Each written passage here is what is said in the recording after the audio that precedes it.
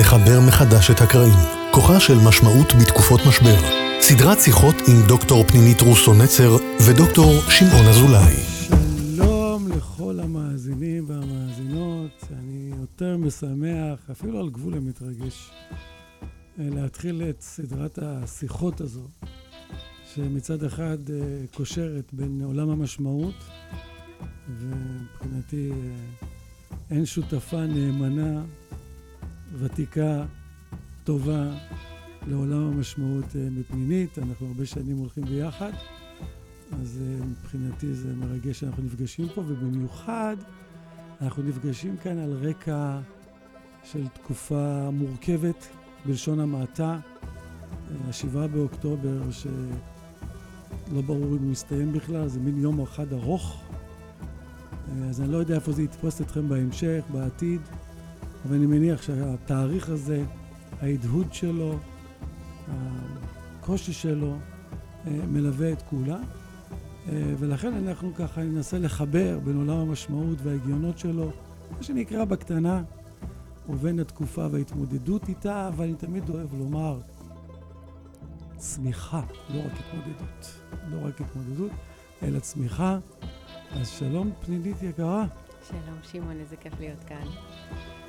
אני חושבת שאנחנו כולנו עברנו טלטלה, ואנחנו עדיין עוברים, אנחנו באירוע מתגלגל, אפשר עדיין לדבר על פוסט, אבל ככה אהבתי את הסיומת של הדברים שלך. אנחנו ננסה היום לדבר על משמעות לא רק בהקשר של הישרדות, ולצאת מהתופת ולשרוד ולהתקיים, אלא גם למקום של צמיחה, למקום של התחדשות. אני אפילו אוהבת לחשוב על זה כמו איזה עוף החול שמתחזק יותר בלידה הזאת מחדש שאנחנו עוברים כעם, כפרטים, כקהילה. אז רק נציין שהספרות וגם המחקר והכתיבה שלי ושלך רחבים ועוסקים בהרבה היבטים, כמובן שאין שום סיכוי שניגע בשיחות האלה בהכל. נציין שילווה אותנו פה במהלך השיחות ויקטור פרנקל, קצת מהמשנה שלו, מהתפיסה שלו שאת עוסקת בה. אז אולי לפני שאנחנו נכנסים פנימה, תגידי מילה או שתיים על פרנקל, לטובת מי אני מקווה שאין כזה, שלא יודע במי מדובר. אני לפעמים בהרצאות קורא לו הכהן הגדול של עולם המשמעות. כן, אז פרנקל הוא באמת הראשון ששם את הנושא של משמעות על השולחן, ולא הרבה יודעים שהוא עסק בנושא של לוגותרפיה, טיפול באמצעות משמעות, הרבה לפני מלחמת העולם השנייה, בספר שנקרא הרופא והנפש, שהוא בעצם הספר הראשון שנלקח ממנו בעצם במחנות, והוא בעיניי, אני יכולה להגיד, גם מודל לחיקוי ברמה האישית, הוא היחידי, חוקר, מטפל, הוגה, היחידי שבעצם בחן את התיאוריה שלו בתנאי הקיצון האיומים ביותר שאפשר לדמיין. אז פרנקל ממש בכמה מילים, פסיכיאטר, נוירולוג, גם פילוסוף. יהודי, ניצול שואה, שבעצם בחר, גם זה הרבה לא אנשים יודעים, להישאר עם המשפחה שלו בווינה, למרות שהייתה לו אפשרות בעצם לברוח, הוא קיבל ויזה בדומה לפרויד, והוא בחר להישאר אחרי התלבטות מאוד מאוד גדולה, הרבה מהמקום הזה של באמת נאמנות לערכים שלו, להישאר עם ההורים שלו, המשפחה שלו, וכמו שהרבה יודעים, הוא איבד את הכל, חוץ את המקום הזה של באמת הנושא של משמעות, של החירות לבחור על אף ולמרות הכל, ושאת שהתורה הזאת הולכת ומתרחבת, הרבה מהרעיונות שלו שבוטאו לפני כמעט 100 שנים, היום במחקר האמפירי, בכל תחום שאפשר לחשוב עליו, ברפואה, בעבודה סוציאלית, בניהול, פסיכולוגיה, ייעוץ, חינוך, אנחנו מבינים כמה יש להם באמת ערך, לא רק ברמת ההישרדות, כמו שאמרנו קודם, אלא גם ברמה של צמיחה ובריאות נפשית ופיזית. אז כמובן שאנחנו לא עוצרים רק בפרנקל, יש כמובן ספרות פילוסופית עשירה שמתחילה הרבה לפני, אבל בחרנו בו כנקודת התייחסות שבהמשך נסביר עוד כמה מילים על הדבר הזה. רק נציין משהו שדרכו ניכנס לשיחה הראשונה, שממהותה היא בכלל, אפשר לנסח אותה למה משמעות, שהתפיסה שלו שנקראת לוגותרפיה, או השיטה שנקראת לוגותרפיה, בלשון עממית נוכל לומר שזה ריפוי באמצעות משמעות. נכון. ממש בצורה הכי אולי זולה, אבל גם די נכונה. עכשיו, למה אני אומר את זה? אנחנו צריכים, הפרק הזה, אנחנו נדבר קצת על המהות, או על החשיבות של משמעות. ואנחנו צריכים לזכור כל הזמן שבאמת ברקע יש לנו את הסיפור של חוויה טראומטית של כולם. טראומה קולקטיבית. שהיא קולקטיבית, ויש לה המון היבטים. אנחנו ניגע בכמה היבטים בפרקים הבאים. אבל הייתי מתחיל ואומר שבגישת היסוד שלי, ונדמה לי שאין לנו מחלוקת על זה, משמעות וגם קהילה שנדבר עליה בפרק האחרון, זה אולי אחד האלמנטים שמאפשר לנו את החוסן הגבוה ביותר. זאת אומרת, כמו שאני אוהב לומר, חוסן זה לא מעיל. שאתה הולך, קונה, שם בארון, מגיע משבר, שם את המעיל, יוצא חוזר חזרה, אלא הוא נבנה לאורך זמן, ומשמעות היא אולי המנוע או המבנה או הסטרוקטורה הטובה ביותר למשמעות. זאת אומרת, זה לא שקודם יש לי חוסן ואז יש לי משמעות, קודם יש לי משמעות, ומתוכה נולד החוסן. נכון. נכון. שריר החוסן נבנה על ידי משמעות, ואנחנו יודעים שהשאלה אולי היסודית והבסיסית ביותר שילדים שואלים עם התפתחות השפה זה למה, זאת שאלת משמעות, ולכן אני חושבת ששנינו נתקלים בפרדוקס הזה, שהרבה אנשים אומרים, מה זה, משמעות זה מותרות, נכון, יש ככה, יום אחד בפנסיה, נשאל על זה. נכון, ואנחנו יודעים שמשמעות זאת שאלה הכי קיומית, הכי בסיסית. פרנקל ממש ככה, כזרם אביני השלישי, ממש מבחין את זה מהעיקרון העונג, כן, הצורך האנושי הבסיסי בעונג, הצורך בכוח, שאדר סימן אחרי פרויד. הוא אומר, הדבר הבסיסי ביותר, המוטיבציה האנושית הבסיסית ביותר, זה המוטיבציה למשמעות.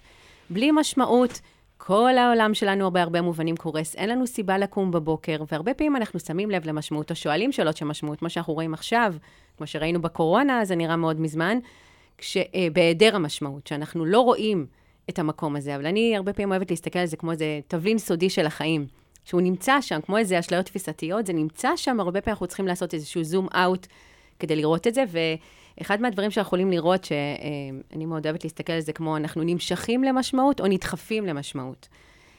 פרנקל קורא לזה לב חסר מנוח, יכול להיות לנו הכל בחיים ועדיין להרגיש שמשהו חסר, איזושהי כמיהה למשהו מעבר, ויכול מצד שני, כמו שאנחנו רואים בתקופה הנוכחית, אנחנו יכולים להידחף לשאול שאלות של משמעות. ומשמעות מאפשר לנו את החוסן הזה, לא רק להתמודד, לא רק כבולם זעזועים, יש אין ספור מחקרים שמראים, אני אגיד רק בקצרה, גם בפני חרדה, דיכאון, אובדנות, אלימות.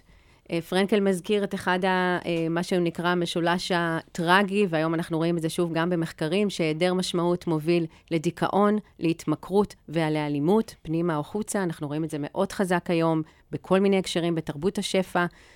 ומהצד השני אנחנו יודעים שלא רק שזה מאפשר בולם זעזועים וגורם מגן שמייצר חוסן, כמו שאתה אומר, לא רק שמתאים לי לקחת את המעיל הזה, אלא באופן קבוע כשריר חוסן, כמשאב שבונה התמודדות, אלא גם כמו שאמרנו לצד השני של התפתחות של זהות בריאה, אריכות ימים, בריאות פיזית, גם ברמה של ויטליות, נחישות, התמדה, הישגים אקדמיים, משמעות בעבודה, זאת אומרת, בכל ההיבטים האלה, המקום הזה של חוסן שאנחנו מדברים עליו, לא רק שוב כבולם זעזועים, אלא כמשהו שאנחנו הולכים איתו לאורך החיים שלנו, חשוב להתחיל במשמעות, ואני חושבת שגם פה שנינו מסכימים, מה שאני קוראת חינוך למשמעות, כמה שיותר מוקדם, אנחנו צריכים לשים את הפוקוס על הנושא הזה. אנחנו לא רק מסכימים, יש לנו בדיחה פנימית, שאנשים לא יודעים, לפעמים אנחנו אפילו משתפים אותה, שאנחנו מנסים להקים את צבא המשמעות.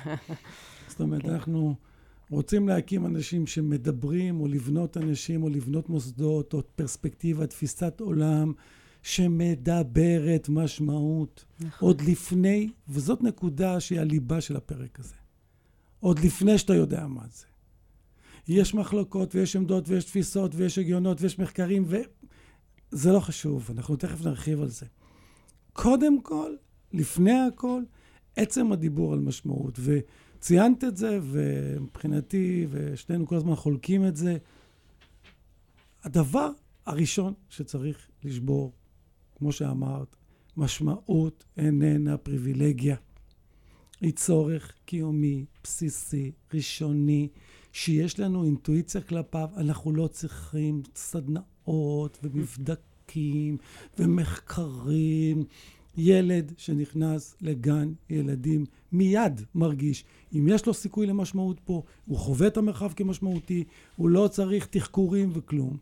וכל הבעיות מתחילות מהמקום שבו זה נסדק. נכון. לכן זה לא, אני תמיד כל הזמן אומר, זה צורך קיומי שמתחיל מגיל לידה. נכון. ומסתיים, ואז תמיד אנשים שואלים, טוב, הם אומרים במוות. אני אומר להם, לא. כשהוא מסתיים, אנחנו מסתיימים. נכון. ביום שאני נזרק מעולם המשמעות. וזה צריך להגיד כאן כל הזמן, אני מזהיר ביחס לאנשים מבוגרים. אל תזרקו אותם מעולם המשמעות. כי בשנייה שזה קורה, אפילו בדברים פשוטים, להגיד, אמא תנוחי, אל תעשה כלום, לא צריך. אנחנו זורקים אותם מעולם המשמעות, ומתחיל תהליך פנימי של כיבוי עצמי. נכון, וניכור. וניכור, וזה פוגע בתוחלת החיים. את מבינה מחקרים אמפיריים הרבה יותר ממני, של כמה שנים לפחות. נכון. לכן, אנחנו מבקשים פה בפרק הזה, להציב את הרעיון הזה, את ההיגיון הזה, את האלמנט היסודי הזה, כמצפן הגדול נכון. של בניית חיי אדם. והיום אנחנו שנינו יודעים שיש הרבה רעיונות מתחרים על המקום הזה, בין אם זה רעיון העושר ששנינו מדברים עליו, כרגע לא נרחיב, אבל... לא, אנחנו קצת נרחיב, אבל רק להגיד, אולי רק לסמן שעושר או מימוש עצמי הוא תוצר לוואי של משמעות, שאני חורגת מעצמי למען משהו או מישהו שהוא לא אני, אז אני יכולה לחוות עושר, שהוא הרבה פעמים חוויה חולפת, או מימוש עצמי. אני חושבת שאחד הדיאלוגים המרתקים בין פרנקל לבין מאסלו, גרם לתוספת של שלב שנקרא חריגה עצמית, כי גם מאסלו עצמו הבין שאנשים שמממשים את עצמם באמת, חורגים מעצמם. אבל אולי רגע נגדיר, שמעון, מה זה משמעות? אנשים מקשיבים לנו ואומרים, אבל מה הם מדברים בכלל? למרות חשוב לי להדגיש שעוד לפני ההגדרה, שהמסר הראשון החשוב שאני רוצה, עוד לפני שנגיע להגדרה, זה שנדבר משמעות. למה? כן. למה אני אומר את זה? כי זה מעצב הוויה ומעצב מציאות. נכון. כשאני, ואת עוד עדינה ביחס לאושר, את יודעת שאני כן, אני רק סימנתי, בימים אלו האושר זה... אני סולד מהמושג הזה, אני חושב שהוא מסוכן ממש, והנזקים שלו הם אדירים, וכמובן שלא ניכנס כאן לכל הממדים שזה בטח ובטח בחינוך. נכון. תמיד אומר להורים, ולא רק להורים, למנהלים, למורים, לבני זוג. מה זה אומר לדבר משמעות מול אושר? זה לשאול את עצמך או את עצמך בשעת מתבוננת בפעולה מול הילד שלך, בפעולה מול התלמיד שלך. האם בקצה הפעולה אני מגדילה את האושר שלו או מגדילה את המשמעות שלו? זאת נראית שאלה פשוטה ושולית. היא תשנה את חייך. משום שברגע שאני חושב על זה ככה, המון החלטות שקיבלתי אתמול, אני לא אקבל מחר. אני לא מדבר על חופשה, כן? חופשה. מדבר על היום-יום, אומר על בניית החיים. לכן, המטרה כאן, השאיפה כאן, הבקשה כאן, היא איזה שינוי גדול אנחנו עוברים. כשאנחנו חושבים ומעצבים את עולמנו, דרך המושג עוד לפני שהגדרנו מהו. בדיוק. עוד לפני שהגדרנו מהו. ואני רוצה להגיד שהרבה פעמים המרדף הבלתי פוסק הזה, שאנחנו רואים את זה היום ברשתות החברתיות, ובמפעל הזה של הפרסומות, ורק אם תקני את מכונת הכביסה הזאת, החופשה הזאת היא מאושרת, ויש לנו את ההיי הזמני. עד המכונת כביסה, שמעון מאושר. אבל ההיי הזמני הזה, זה נקרא הליכון העדוני, כמו הליכון שאני רצה, ובעצם נשארת באותו מקום, גורם לנו גם הרבה פעמים לחיות באיזושהי תחושה שהחיים חייבים לנו משהו. הרבה אנשים מרגישים, הגוף שלי בגד בי, היו לי תוכניות, ואנחנו רואים את זה גם מאוד חזק, גם בתקופה הנוכחית, ואנחנו נדבר על ההיפוך, שמשמעות מאפשרת לנו לעשות, ולא לשאול מה החיים חייבים לי. אני אמורה להיות מאושרת עכשיו, כולם נורא מאושרים, תרבות הפומו, פרדוקס הבחירה, זה פחות הנושא שלנו היום, אבל חשוב להציב את זה, כי אנחנו חיים בתרבות שמקדשת את האושר, שמקדשת את הטווח הקצר, ואת האינסטנט. נכון. והיכולת שלנו להבין, שלא אנחנו מצפים מהחיים, אלא החיים מצפים מאיתנו, זה היפוך, שפרנקל מדבר עליו כהיפוך קופרניקאי, ואנחנו נדבר עליו, כי בעצם החיים שואלים אותנו, ובבחירות שלנו, ובמקום האקטיבי שלנו, שאיך אנחנו מגיבים לשאלה הזאת, אנחנו בעצם מכוננים, אנחנו מגלים, אנחנו מוצאים משמעות. וזה משהו שכמו שאתה אומר, לאורך כל החיים שלנו מלווה אותנו. בבקשה, סליחה. תגיד. המשפט הזה שאמרת ודיברת עליו, של השאלה איננה מה אני מצפה מהחיים, מה החיים מצפים ממני, או איזה שאלות הם שואלים אותי, הוא קריטי. זה אולי נקודת ההיפוך. נכון. זאת אומרת, שאני מחנך ילד, אני קורא לזה הרבה פעמים תודעת משמעות. איך אני מוביל אותו לאזור הזה? אם הובלתי אותו לשם, והובלתי את עצמי לשם, כל חיי יראו אחרת. ואנחנו עוד נדבר נכון. על ההיפוך הזה, אבל אני כן רוצה, ברשותך, כן. פניני, ציינת קודם את מאסלו, כן לחזור למאסלו, כי אני חושב שמסתתר בו, או ביחס אליו, מסר מאוד חשוב לימים אלה. מלבד העושר שדיברנו עליו, וצריך, אתה יודעת, להגיד משהו קצת טוב על טראומות. קצת טוב. או לא על טראומות, על קטסטרופות. נכון, שהם דוחפות. אני חושב שהדבר המדהים ביותר שקורה היום, מעבר, והייתי מעדיף שלא יקרה. בואי, זה שהמון המון אנשים נזרקו לעולם המשמעות. נכון. ומתוך שלא לשמה, מה שנקרא. יבוא לשמה, ואני חושב שיש בזה כוח. כן. אז גם פה שווה לנו לומר משהו על מסלו. את יותר עדינה ממני, גם בסגנון. אנחנו משלימים, נו, מה, שנינו היינו. אבל אני תמיד אומר, מסלו דיבר שטויות. כן. הפירמידה של מסלו, מי שמכיר, פירמידת הצרכים, אפשר לקרוא את זה בכל מקום, היא, נגיד בעדינות, די שטות. הפירמידה הפוכה. נכון. הפוכה. זה לא שקודם אוכלים, שותים, ולמעלה מחכה לי איזה משמעות. אין שם כלום. זה מה שמוביל לריקנות, שעליה פרנקל מדבר. האשליה, שזה יימצא שם איפשהו. בדיוק. ולכן ההיפוך הוא החשוב. ברגע שהצלחתי לבנות לילד, לעצמי, משמעות, אני אתמודד עם הרבה מאוד אתגרים שמתחוללים שם. וכולנו מכירים את המשפט הידוע של ניטשה כמובן, ופרנקל מצטט אותו אפילו באושוויץ, כשיש לשם מה כמעט כל איך אפשרי, אנחנו מסוגלים לשאת סבל, קושי, אתגר, כאב, כשיש לנו משמעות. ואני רוצה פה רגע, ככה לקראת, אנחנו, בלי לשים לב, כמעט מגיעים לסוף הפרק הראשון, אז רגע להגדיר, לפחות כמו שבספרות היום המחקרית, תיאורטית, אני מציעה את זה כסוג של מפה מושגית, של איך אנחנו יכולים לגשת לחוויה שלנו עצמנו, בפירוק הנוכחי, בטראומה, כמו שהזכרת, הקולקטיבית שכולנו חווים, וגם כאיזשהו אקולייזר, כמנוע לפעולה. אפשר לחשוב על זה כמו איזה כפתורי ווליום. אז ממש ממש בקצרה, המשמעות היא איזשהו, נקרא לזה, קונסטרוקציה רב-ממדית. אני אוהבת לחשוב על זה כמו יעלום, שאפשר להסתכל עליו מכמה זוויות. מימד אחד זה המימד הקוגניטיבי, תחושת פשר, making sense, התחושה שהחיים שלי יש בהם רצף קוהרנטי של עבר, הווה ועתיד, שהנקודות של החיים שלי מתחברות, שהן לא רנדומליות, שהן לא אקראיות. יש איזשהו קו מנחה, איזה נרטיב, איזשהו סיפור מארגן. ומה שאנחנו רואים בתקופה הנוכחית, אם אנחנו מדברים בדיוק על הטראומה, זה שאין תחושת פשר. הרבה אנשים שואלים, אז מה הטעם?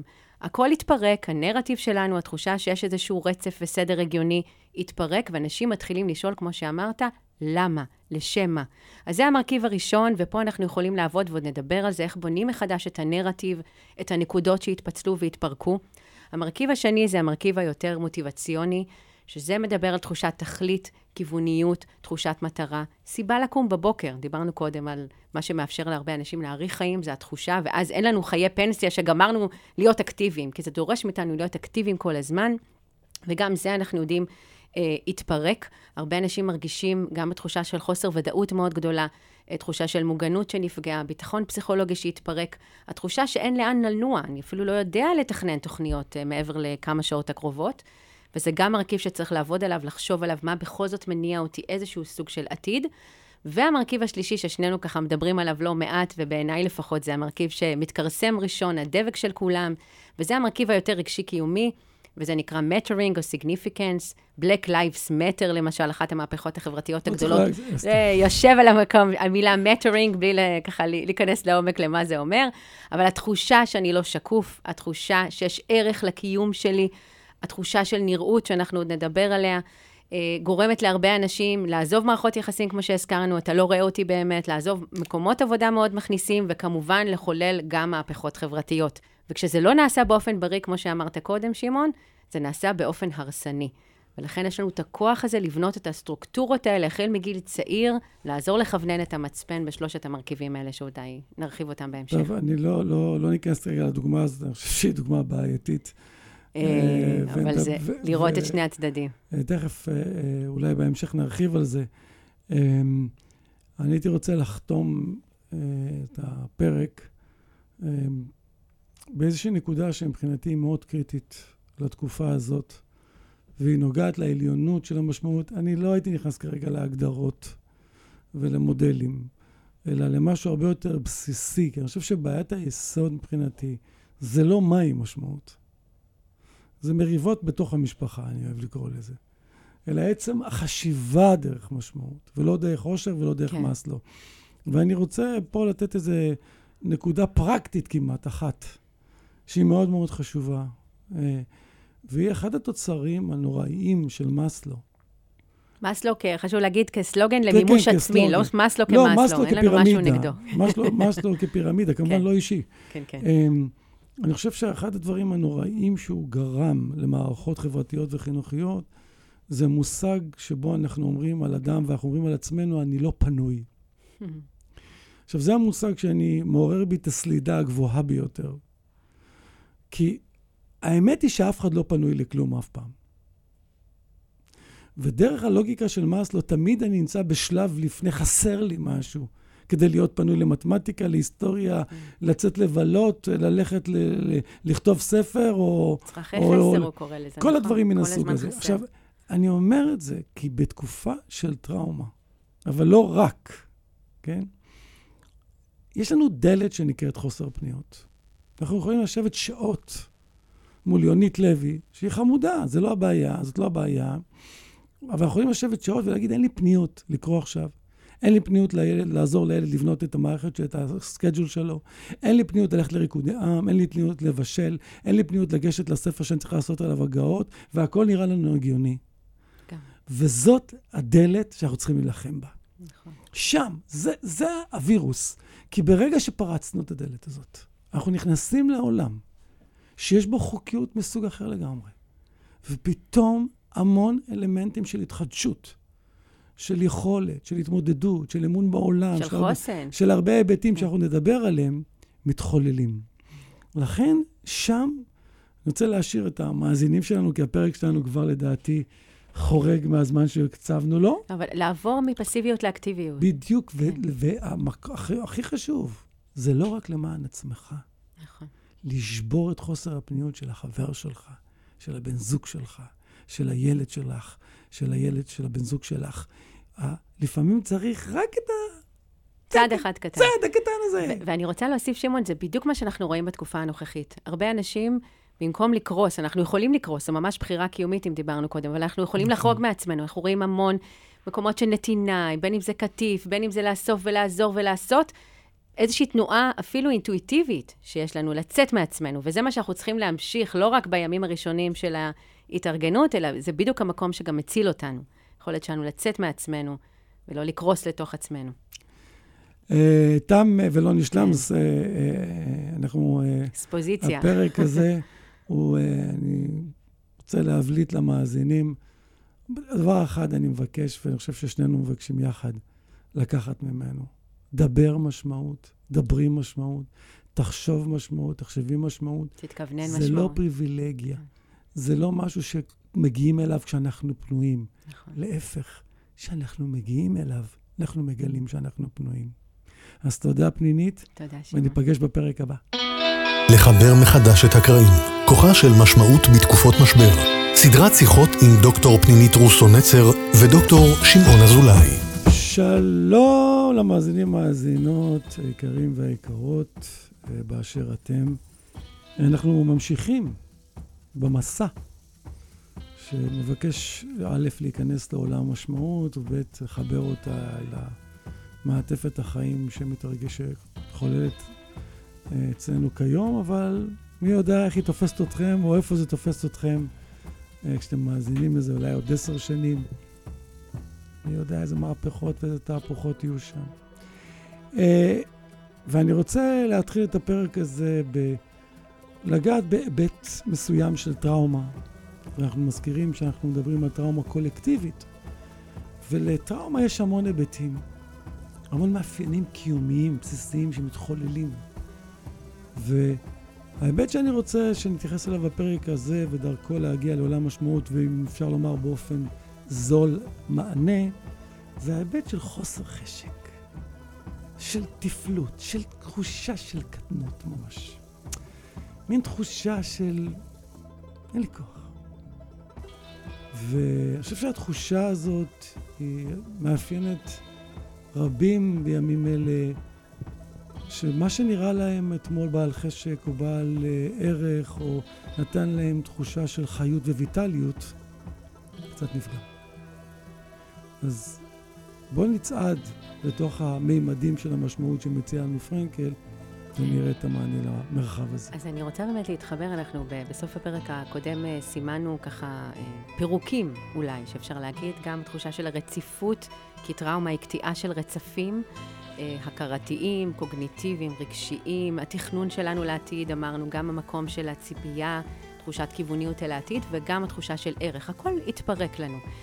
ופרנקל מציע למול טראומה קולקטיבית שגם הוא חווה וגם אישית, 3 נתיבים למציאת משמעות, והם מאוד מאוד יומיומיים, כי אחד הדברים שאנחנו מנסים לעשות כאן זה להוריד את המושג המאוד גדול הזה של משמעות, אולי החיים, למשמעות בחיים. איך אנחנו יכולים בכל רגע נתון לזהות את המשמעות, להקשיב לקול של משמעות? פרנקל קורא לזה כמו גלי רדיו, הם נמצאים שם כל הזמן ואנחנו צריכים מקלט כדי לקלוט אותם, כדי להיות בקשר איתם. ואנחנו רוצים להציע עכשיו ולמסגר את זה דרך 3 נתיבים שהלוגותרפיה פרנקל מציע והם רלוונטיים אז כפי שהם היו אז גם היום. והנתיב עכשיו שאנחנו ניגע בו זה נתיב החוויה. כי אם אמרנו שהחיים קוראים לנו, לא אנחנו מצפים מהם, אלא הם קוראים לנו לענות לשאלות, אז אחת הדרכים לענות או אחת הדרכים למצוא משמעות זה דרך חוויות שלנו, התנסויות בעולם. וזה נתיב החוויה או הערכים החווייתיים. ואנחנו יודעים שמה שמציל הרבה אנשים, וראינו את זה אולי בתקופה הנוכחית, במצב של פירוק הנרטיב, פירוק כל אולי הדברים היציבים שנתנו לנו תחושה של משמעות, זה הרבה פעמים המקום של איזושהי חוויה. זה יכול להיות אדם אחר. פרנקל מדבר על אהבה כאחד הדברים שהצילו אותו, היכולת שלו לדמיין את אשתו האהובה, אדם אחר שמצפה לי, מערכות יחסים משמעותיות. זה יכול להיות טבע, אומנות. למעשה הגישה שאיתה אני פוגשת את העולם, כי כמו שאנחנו נדבר בהמשך, 3 הנתיבים הם בעצם מבטאים חריגה מהעצמי. הם דורשים יציאה החוצה מעצמי. זה המפגש הייחודי והחד פעמי של האדם הייחודי והחד פעמי עם העולם. משמעות לא נמצאת בתוך עצמי כאיזושהי מערכת סגורה ומנותקת, אלא תמיד דורשת ממני לצאת החוצה ולפגוש את העולם. וחלק מהיכולת שלי דווקא, ואני קוראת לזה סוג של אנטיביוטיקה לנפש, לפגוש אומנות. פרויד אמר פעם שבכל מקום שאליו אני הולך, אני פוגש משורר שהיה שם לפניי. זאת אומרת, הרבה פעמים דווקא במצב שאין מילים. תקופה ארוכה, מאז 7 באוקטובר, להרבה אנשים לא היו מילים, הם היו בהלם בה' ובאלם באלף.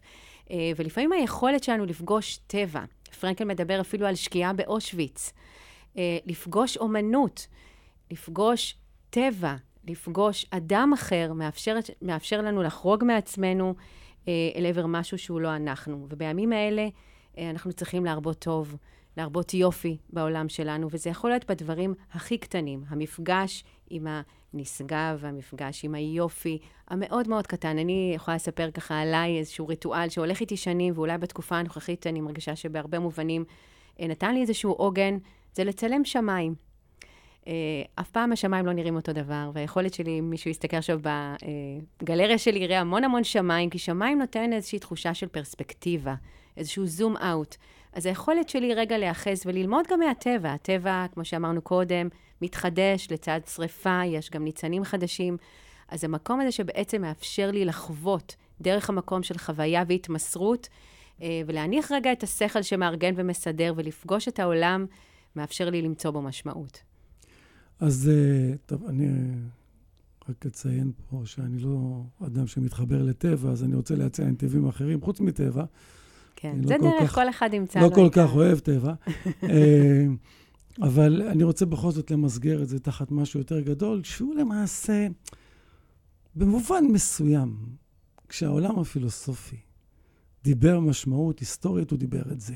כן, התמסרות. זאת אומרת, הדבר שתמיד אפיין, מאפלטון ועד היום, עד המאה ה-20 והולדת הסובייקט האקזיסטנציאליסטי, זה החיבור למשהו גדול ממך, תוך חוויה של שינוי החוויה שלך, בגלל לא התמקדות בפרט, אלא התמקדות במשהו הכללי. זאת אומרת, זה מה שקאנט כינה נשגב. יש לקאנט משפט נפלא שאומר, 2 דברים מעוררים ביראה וכבוד.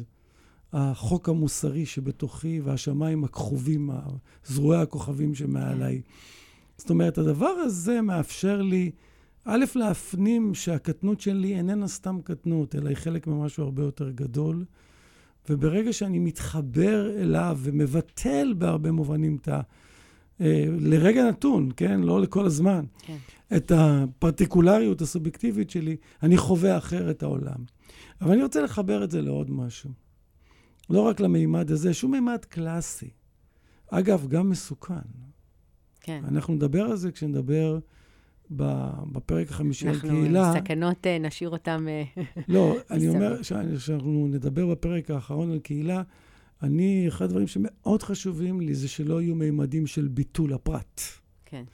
כן, שלא, כי זה אחת הסכנות בתפיסות האלה, זה ביטול הפרט, אז לכן צריך להיזהר איתן. מכל דבר בקיצוני אנחנו צריכים להיזהר, אבל אני רק רוצה לחדד, מה שאתה אומר בעצם, זה היכולת שלי להתמסר גם לאי ידיעה, כי הרבה מאיתנו מאוד מפחדים מהמקום הזה של חוסר ודאות בתקופה הנוכחית. לכן החיבור הזה לדבר הגדול, יש בו מידה עצומה. כשדיברו על משמעות היסטורית, התכוונו לזה. כן, התכוונו לדבר הזה של חיבור למשהו גדול ממני. אבל אני רוצה לקחת את זה לעוד מקום. במובן מסוים אפשר לומר, בהקשר של החוויה שפרנקל מדבר עליה, זה להקשיב לעולם דרך משמעות. נכון. זאת אומרת, איך אנחנו מקשיבים לו? כי אפשר להקשיב לעולם בשני אופנים. אפשר לקחת מהעולם בשני אופנים. אפשר לקחת באופן סתמי. אני בא לשיעור, אני בא להצגה, אני הולך ברחוב, ואני אטום. אני חווה את זה כסתמי. יש אנשים שהולכים למוזיאון, והרבה פעמים שנוסעים לחו"ל, פתאום כולם נהיים חובבי מוזיאונים, ועוברים את זה באופן סתמי. מה זה? הבן שלי מצייר יותר טוב. הרעיון של הטיונינג הזה, של עולם החוויה, זה לבוא ולומר, יש הקשבה מסוג אחר. הקשבה של משמעות. זאת אומרת, שתבוא ותשאל את עצמך, מה אני אקח מהמרחב הזה? איך אני מאזין למרחב הזה? אני למשל אף פעם לא יוצא באמצע הצגה. גם אם אומרים מרוקאית פשלה. למה? כי אני אומר לעצמי, משהו יקרה. כן. משהו יעבור. משהו...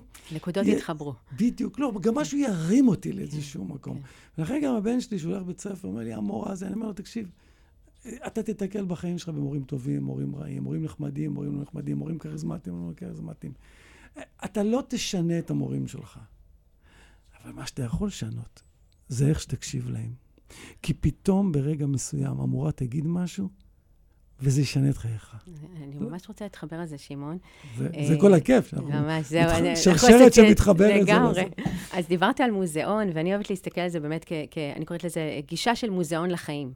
ויש משהו, יש מושג באומנות שנקרא The Appreciative Eye, העין המעריכה, שאומר שתיקח את המונליזה, תעמוד בתור, תטוס עד פריז, שומרים, זכוכית, ותגיד וואו.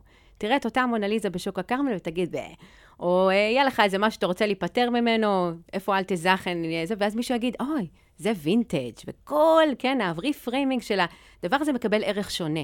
והיכולת שלנו, אני חושבת שהיא דווקא במצב של טראומה וסבל, אנחנו נדחפים לראות את היופי, ממש כמו שדיברת, להקשיב אחרת לחיים, שבמרוץ היומיומי שאנחנו עסוקים בדבר הבא שדיברנו עליו קודם, אנחנו לא שמים לב אליו. והיכולת שלנו להיות בנוכחות ובתשומת לב, ולפגוש את הדבר הרגיל, ממקום קצת פחות רגיל, גם מאפשר לנו להיפתח להמון הזדמנויות. הרי דיברת על חול קודם, הרבה מאיתנו יש איזה מוד הרפתקני שאנחנו נוסעים לחול, נכון?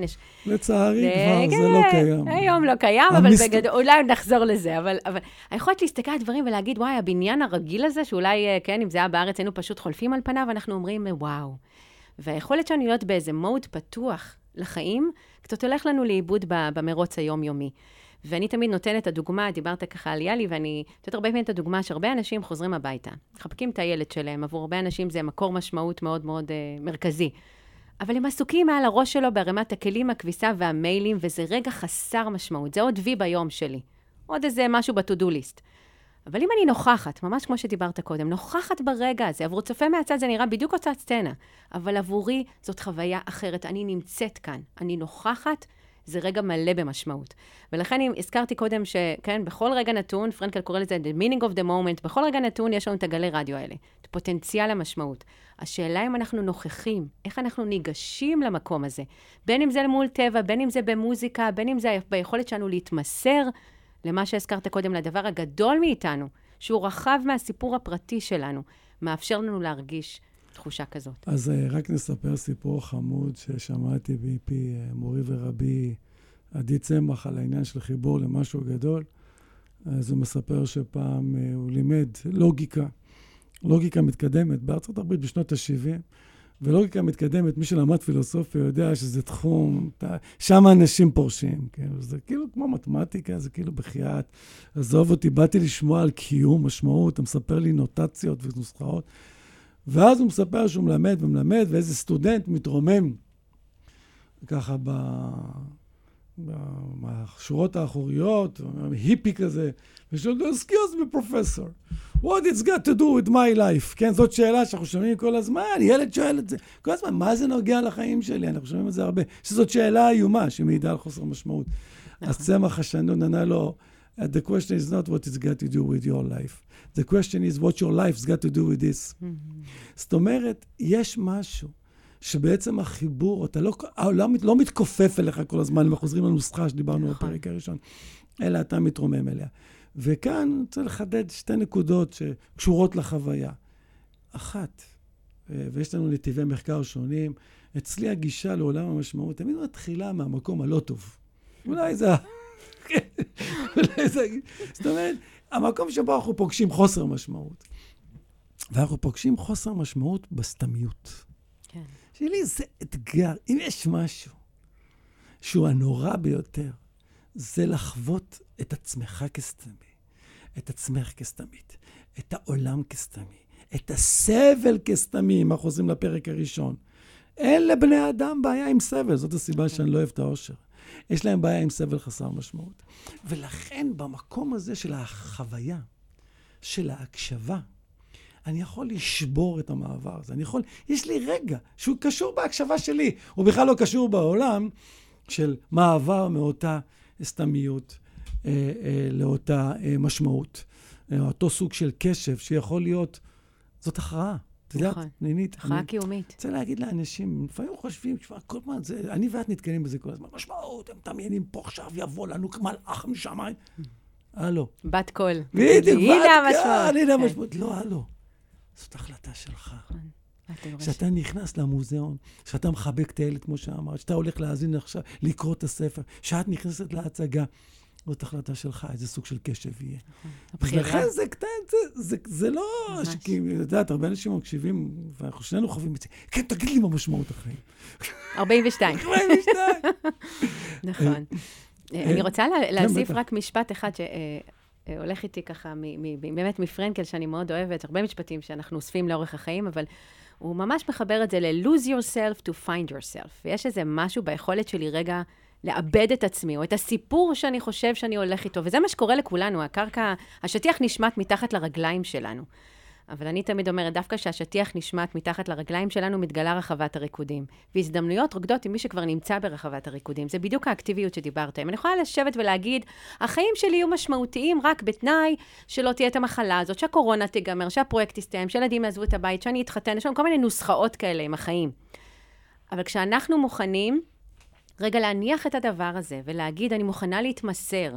להתמסר גם אומר שהרבה פעמים, הרבה מההזדמנויות בחיים שלנו, אנחנו נקלעים לתוכם. אם נחשוב על הבחירות הגדולות בחיים שלנו, הרבה פעמים מהמקום של הייתי במקרה, בזמן הנכון, במקום הנכון. זה נקרא planned happenstance, אולי יום אחד נדבר על זה יותר לעומק, מקריות מתוכננת, היכולת שהיא לשים את עצמי out there בעולם. זה לא יקרה אם אני אהיה רק סגור בתוך עצמי ואחכה, שהתנאים יהיו מתאימים, ואז אני אחווה משמעות.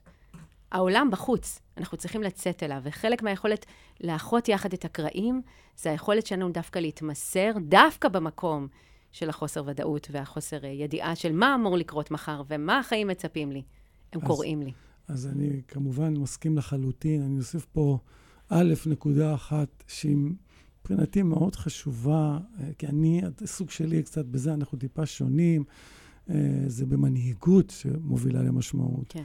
ותמיד, לא בהתמקדות, בהתמקדות. ותמיד אומר, אתה צריך להוביל מישהו לשם לפעמים, כמו שהוא יאמין לך. אבל אני ברשותך אתייחס למושג אחד, שהוא ליבת העיסוק שלי, והוא קשור לחוויה הזאת, להתמסרות הזאת, להתמכרות, לנכונות to lose yourself, והייתי מעדיף מרוקאית, רק אני לא יודע איך להגיד את זה. להאמין להם. קיום. וזה המושג של משחק. עבורי המושג היסודי שאני משתמש בו זה משחק משמעות, ושחקן משמעות, כמובן לא נרחיב כאן, בהזדמנות נעשה סדרה אחרת ונרחיב בה, ואני קורא לזה משחק משמעות. יש לזה הרבה סיבות, אבל סיבה הגדולה זה בגלל שכמו במשחק אני עובר טרנספורמציה. נכון. יש פער אדיר בין מי שהיה טרום המשחק, לבין מה שקורה לי בתוך המשחק. פתאום יש איזו חוקיות אחרת, יש חידוש אחר של חוויית החיים שלי, של חוויית העצמי שלי, של חוויית היכולת שלי, של חוויית החריגה שלי, המון המון אלמנטים. אני תמיד אומר, אני אוהב כמובן את עולם הכדורגל, כילד שצחק כדורגל בשכונה, אתה בחיים לא תראה ילדים, או את בחיים לא תראה ילדים, שחקים כדורגל בשכונה, ומישהו רוצה מסתכל על החבר שלו ואומר לו, אחי, תגיד, למה אנחנו צריכים את זה? זה לא יקרה. זה לא יקרה, כי הם משחקים במשמעות, הם לא רק משחקים כדורגל. ויש איזו חוקיות איך עושים את זה, אבל זה לא משנה. אלא עצם הרעיון של חוויית המשחק הוא הרעיון החשוב, וזה מוביל אותנו... מהדינמיות. להיות מוכן לצאת החוצה אל החיים. בדיוק. בעלי חיים משחקים, ילדים משחקים. צא, תשחק. וכשאני תמיד מלמד את זה, אני אומר, בוא נבנה להם את משחק המשמעות. נכון. אתה לא יכול להניח שהוא קיים כל הזמן. אז אם אנחנו רוצים ככה, כל פרק אנחנו אוהבים לסגור במשהו, ככה להתרומם, כי אנחנו רוצים כל הזמן לחזור על הנקודה הפשוטה. עולם המשמעות יותר פשוט ממה שנדמה. בדיוק.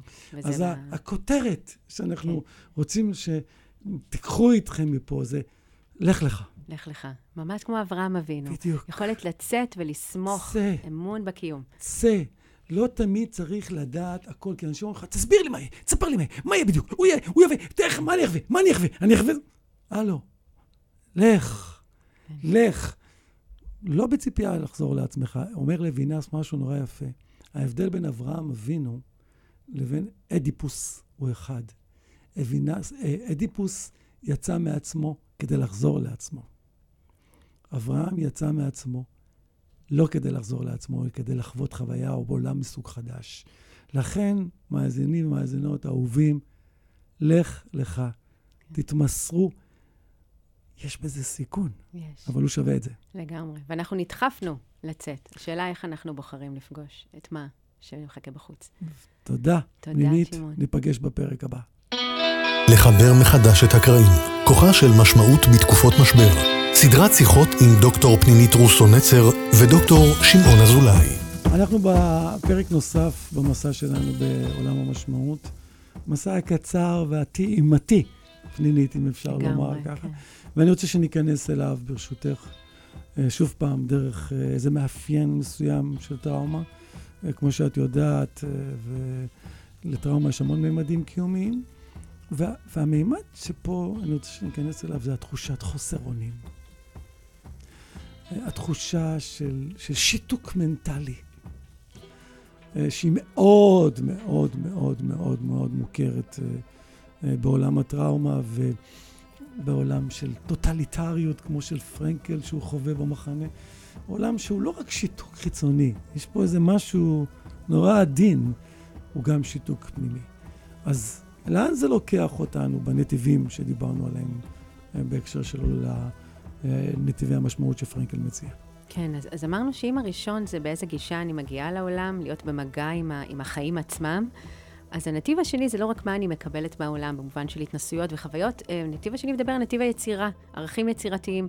זה יכול להיות כל עשייה, הרבה פעמים אנחנו חושבים על עשייה או יצירה, אנחנו חושבים על איזשהו משהו גדול כזה, איזושהי נתינה, או משהו גדול מהחיים. איינשטיין, סטיב ג'ובס. איינשטיין, להשאיר משהו אחריי, איזה נצחיות סימבולית, לכתוב ספר, או להקים בניין. היום כולם כותבים ספר, וכולם עושים, זה נכון.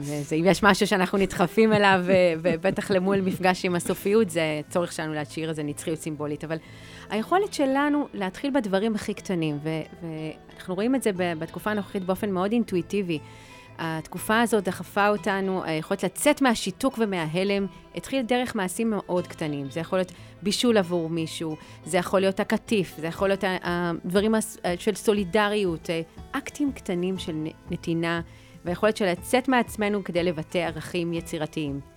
והיכולת שלנו דווקא להקשיב לקריאת החיים במובן הזה, מאפשר לי לצאת מעצמי ולממש משהו בעולם, להשאיר עקבות, להשאיר חותם.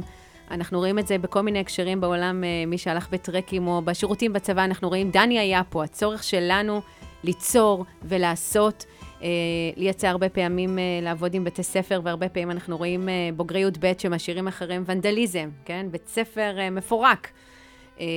וכשאנחנו מבינים שמתחת לדבר הזה יש את מה שפרנקל קורא הזעקה הבלתי נשמעת למשמעות, דווקא דרך הפעולות שלנו בעולם, ואנחנו מבינים שבעצם זו קריאה של, סליחה, בית ספר ימשיך הלאה כאילו לא הייתי פה.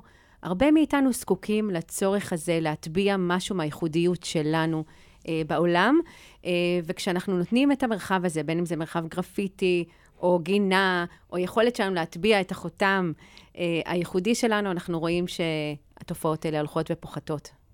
טוב, אז פה אנחנו צועדים, כן. לא רק מסכימים, אלא צועדים בנתיב המרכזי שלי, של כל תפיסת המשמעות שלי, והדוקטורט שלי, ומה שמהווה ליבה מבחינתי, זאת הליבה של משמעות. תכף כמובן טיפה נרחיב, אני מסכים לכל מה שאמרת, בחתימה כפולה ומכופלת.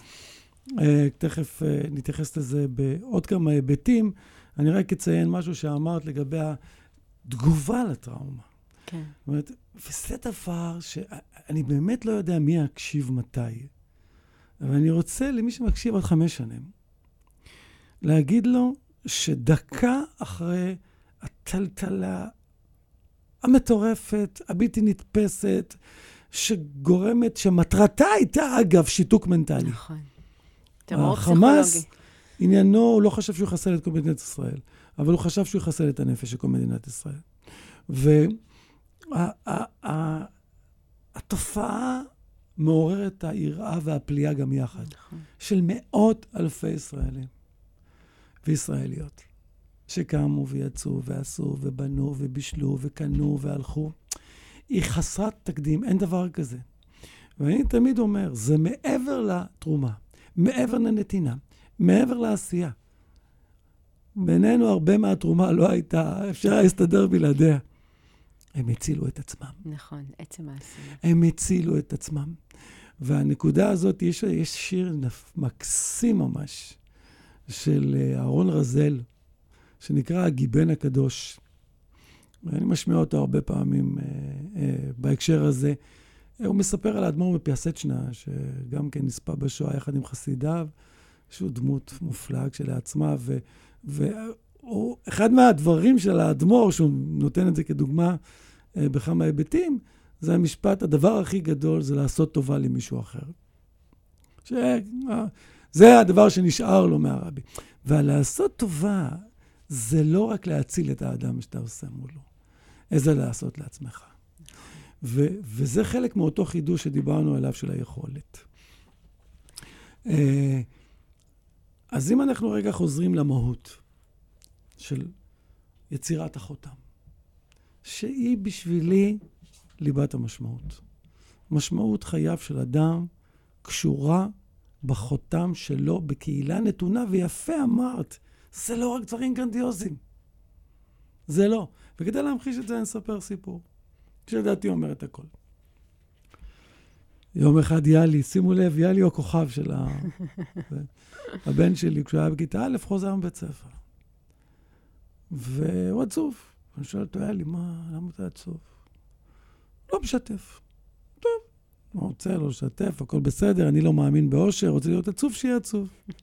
אבל, ויש אבל גדול, למחרת בבוקר אני מזהה שהוא עם אותה תחושה, וזה סימן לא טוב. אז אני הולך להסתכל במחברות שלו, בספרים שלו, ואני רואה שהוא צייר את המחנכת, כיתה א', ועשה עליה איקס. אמרתי, משהו פה קרה, מחנכת כיתה א', ביררתי פה, שם עניינים, ומסתבר שהוא עבר עבירה הכי חמורה בבית ספר. הכי חמורה.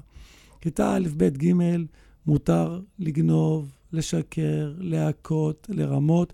דבר אחד אסור, זה להתקדם לבד בחוברת. והוא התקדם לבד בחוברת. והמורה שתהיה בריאה, בתמימותה, יש לומר, מחכה לו. עכשיו, כל מישהו לומר, תגיד, אזולאי, בחיית רב, במחברת שלי אלה. כולה מחברת של מתמטיקה של ילד, מה אתה... לא. החותם של אדם חשוב ממנו. שם מגולמת המשמעות שלו. ואני תמיד אומר, כל הורה סביר יעדיף שיקרה לו משהו, ולא לילדיו. למה? כי החותם הזה הוא דרכי לשבור את הסתמיות, לשבור את השקיפות, לאותו נצח אפשרי, סיכוי פוטנציאלי לנצח. לזרוק עוגן לעתיד. וכל הדבר הזה, ברגע שמישהו מוחק אותו, משהו בי קורס. וזה יכול לעשות בתמימות. לכן הליבה הזאת של פעולה, הליבה הזאת של עשייה, ממנה מתחיל משחק המשמעות.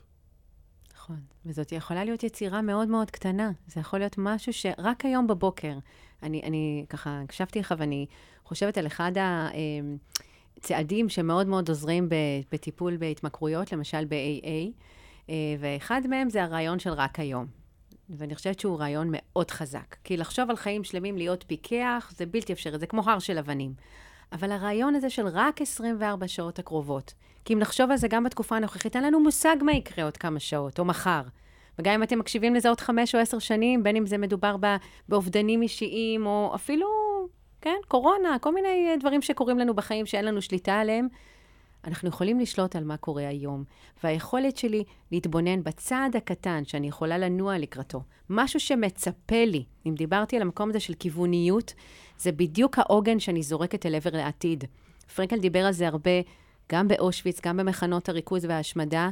היכולת שלי, עבורו זה היה לשחזר את הספר שנלקח ממנו, כתב היד שהזכרתי קודם, הרופא והנפש שנלקח ממנו, לא רק להתאחד עם אשתו האהובה, הוא דמיין את עצמו עומד ומרצה על התינוק הרוחני של הלוגותרפיה, הוא דמיין את עצמו משחזר את הספר, היצירה הקטנה, המשהו הזה שהוא ביטוי של הייחודיות שלי.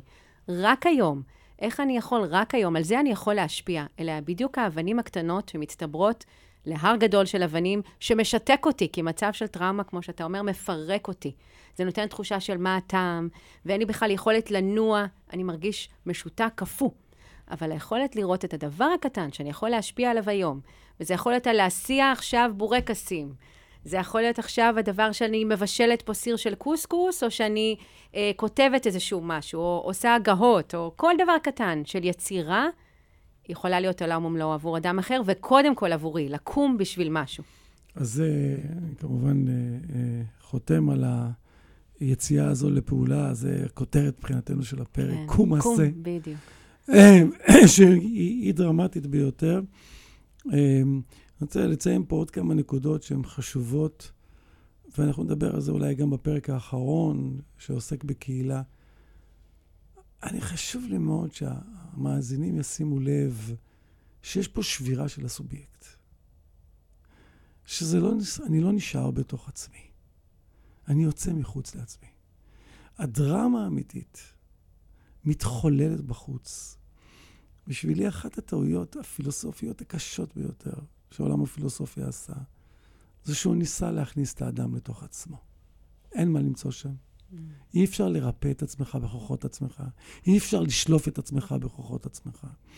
אי אפשר לאחות את פצעיך בכוחות עצמך. הם מתחרשו כשאני יוצא החוצה. בעצם הדיבור שלנו כאן, אנשים לא יודעים, אבל היוזמה לדבר הזה התחיל כשהתחילה המלחמה. ואני מאמין שבבסיס של היוזמה הזאת, שאני כל כך שמח שאנחנו עושים אותה, היה גם ניסיון שלנו לשבור את הסגירות שנחתה עלינו. וזה כנגד הרבה מודלים שאומרים לאדם, לך תחפש את עצמך. לא, לך תבנה את עצמך. נכון. החיפוש, אין בו הרבה. זה נכון שאפשר להיות רגע, שניים, זה נכון. אבל באותם דברים שדיברנו עליהם בפרקים אחרים. הבנייה מתחילה מהיציאה החוצה אל האחר. לכן ההבחנה הזאת היא חשובה ועוד נדבר עליה בהמשך.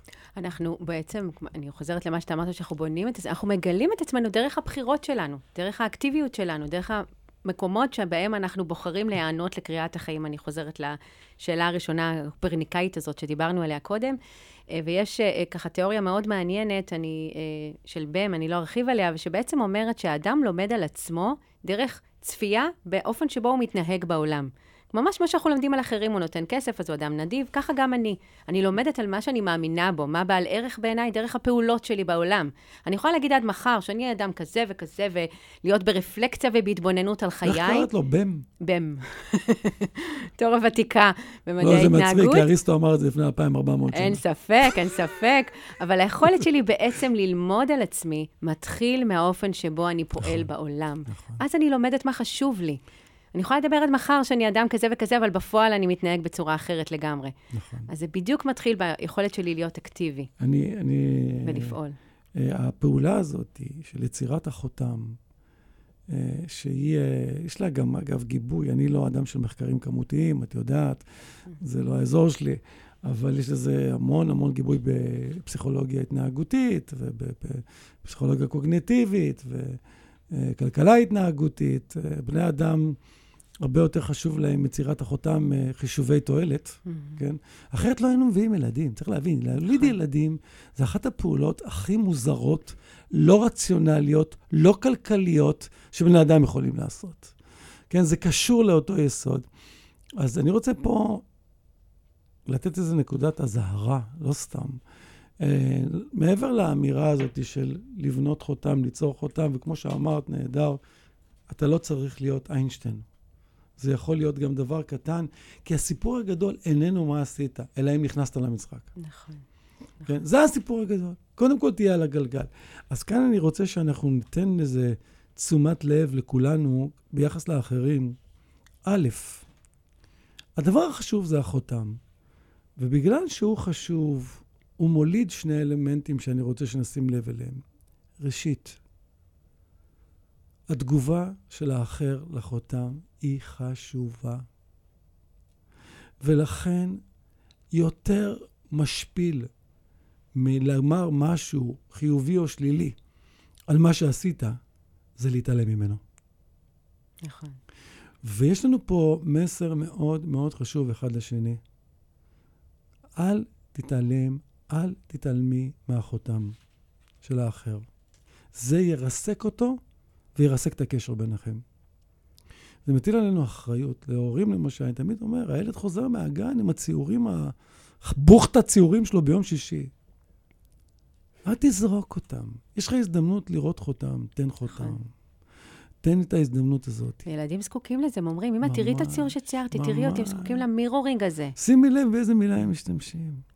תראי אותי. אני כל הזמן אומר להורים, אם תספור את הילד שלך, כמה פעמים הוא אומר ביום, תראה אותי, תסתכל, אתה תהיה בהלם. תסתכל עליי, כן. שים את הטלפון בצד. עכשיו, זה עוול קיומי שבתמימות, שקורה בתמימות, אבל הוא מאוד חשוב. ועוד נקודה אחת ברשותך פנינית, ואני חושב שאנחנו נסכים פה. לא רק לא להתעלם, גם לתת משוב אותנטי. נכון.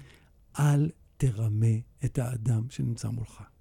החותם שלו והערך של החותם שלו הוא מאוד מאוד חשוב לו. נכון. אם אתה או את תספר לו סיפורים רק כדי לחפף אותו, יש לנו אינטואיציות מאוד חזקות. במיוחד ילדים. בדיוק, אבל לא רק ילדים. את יודעת, שאת מבשלת משהו, נכון. ואת מגישה אותו, אני לא יודע אם את מבשלת, כן, לא משנה. נכון. או שאת מרצה, את יודעת מה, פנינית, שנינו מרצים. יש לנו רגישים למשוב. אנחנו יודעים טוב מאוד, גם אחרי ההרצאה, מישהו אומר לנו, היה טוב, אנחנו לא צריכים הרבה כדי לדעת שזה לא היה טוב. אל תרמה אותי. אז זה בדיוק ההבדל בין ה-one size לבין משהו אותנטי, האם זה, כן, וחלק מהמשוב, ואנחנו יודעים את זה מהרבה מחקרים, כולל מחקרי מוח, שמה שחשוב זה גם המשוב על הדרך, לא רק על התוצר הסופי, וזה בוודאי עם ילדים, קרל דוויק ואחרים, נכון, המיינדסט, וזה בדיוק היכולת לחזק גם את המאמץ, את הדרך, את האסטרטגיות, את מה עשית בדרך שהוא לא one size, איזה נפלא, איזה מהמם, אתה לא אומר לי שום דבר.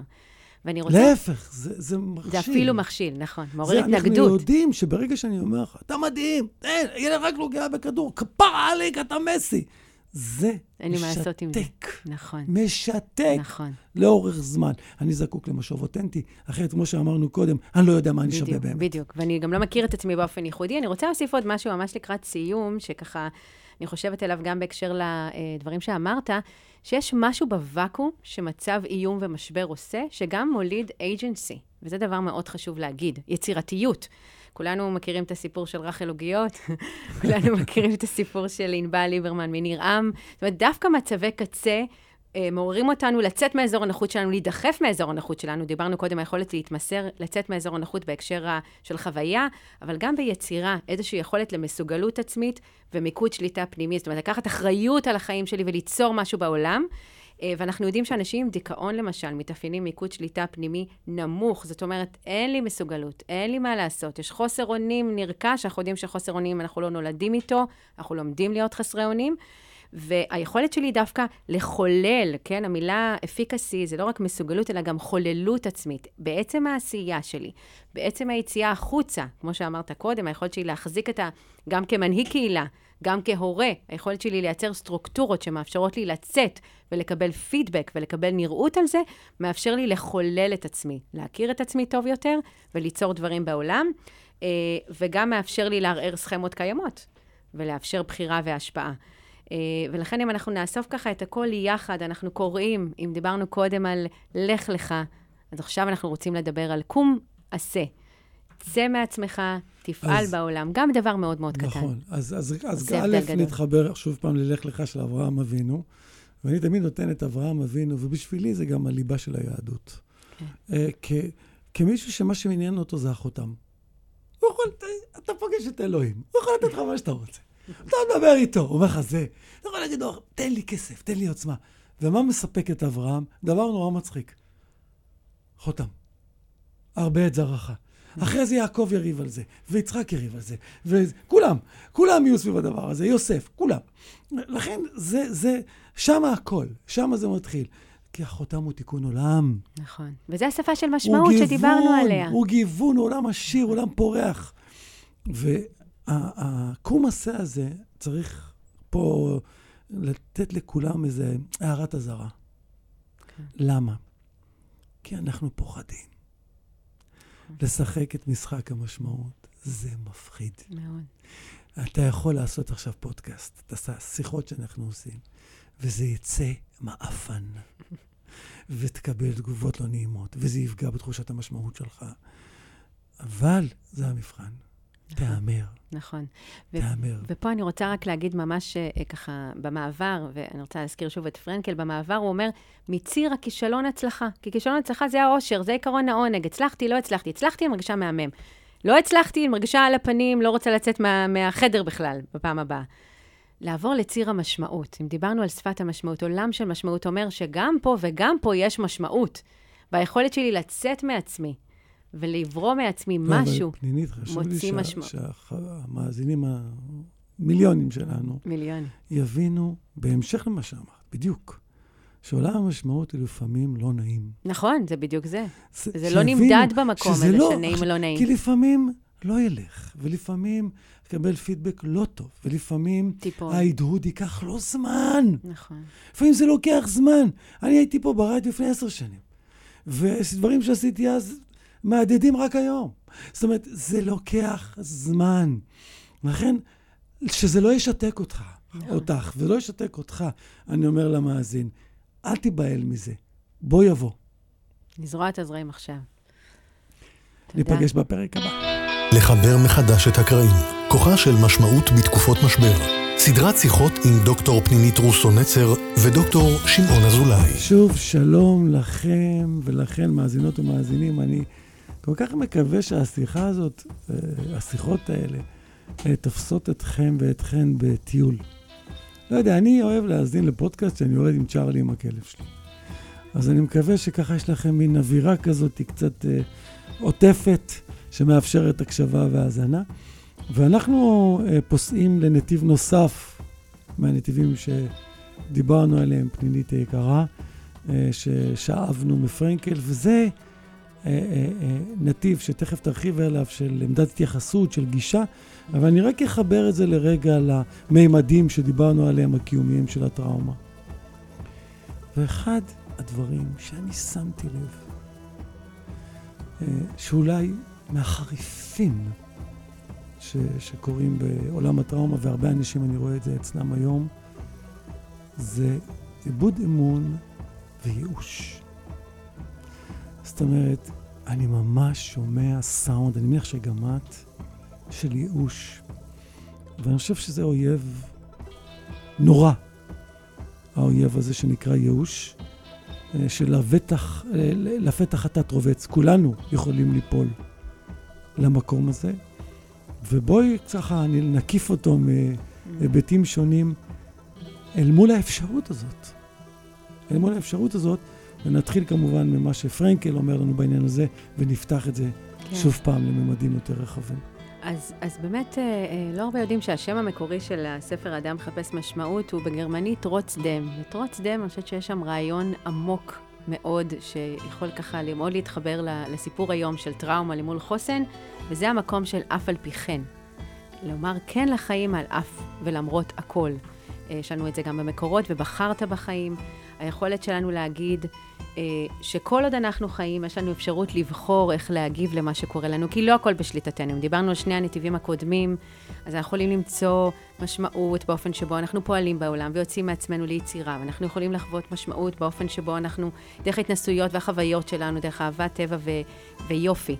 אבל כששני אלה חסומים בפנינו, לפעמים במצבי קצה, כמו שאמרת, הייאוש הזה, מתפשט לכל מקום וצובע את החוויה שלנו, אנחנו יכולים למצוא משמעות גם באופן שבו אנחנו מטריסים כלפי החיים. כמי דיבר על המרד, איך אנחנו בעצם חורגים מעצמנו, ופרנקל קורא לזה הנתיב בעצם הגבוה מבין השלושה. שלושתם הם ביטויים של חריגה מהעצמי, אבל ביכולת שלנו לחרוג מעצמנו, מהנסיבות הפיזיות, הנפשיות, אל עבר רוח האדם, שהיא תמיד חופשית, ושם נמצאים המקום של האומץ וההומור, וכוח ההתרסה של הרוח האנושית, ניצחון הרוח האנושית, או מה שהוא קורא, האופטימיות הטרגית שלנו, למצוא משמעות אפילו בסבל, כשהכל מצומצם, שדרגות החופש שלנו מאוד מאוד מצטמצמות, אנחנו עדיין יכולים לבחור איך להגיב למה שקורה לנו, אל מול הטרגדיה, או אפילו בדברים הקטנים, אל מול הפקק עכשיו, שנמצא ואני יכולה לצרוח על כל מסביבי, או לבחור בצורה אחרת, או מול העובד שמתפרץ אליי, מול הילד שצועק עליי. ואני רוצה להקריא קטע קטן מתוך אותו ספר, כן לחיים למרות הכל, שזה אוסף של הרצאות שהתגלו ככה אחרי המלחמה. ופרנקל אומר, אנחנו מעניקים לחיים משמעות באמצעות פעולותינו, זאת היצירה. באמצעות האהבה, החוויה, אבל בעיקר ולבסוף באמצעות הסבל.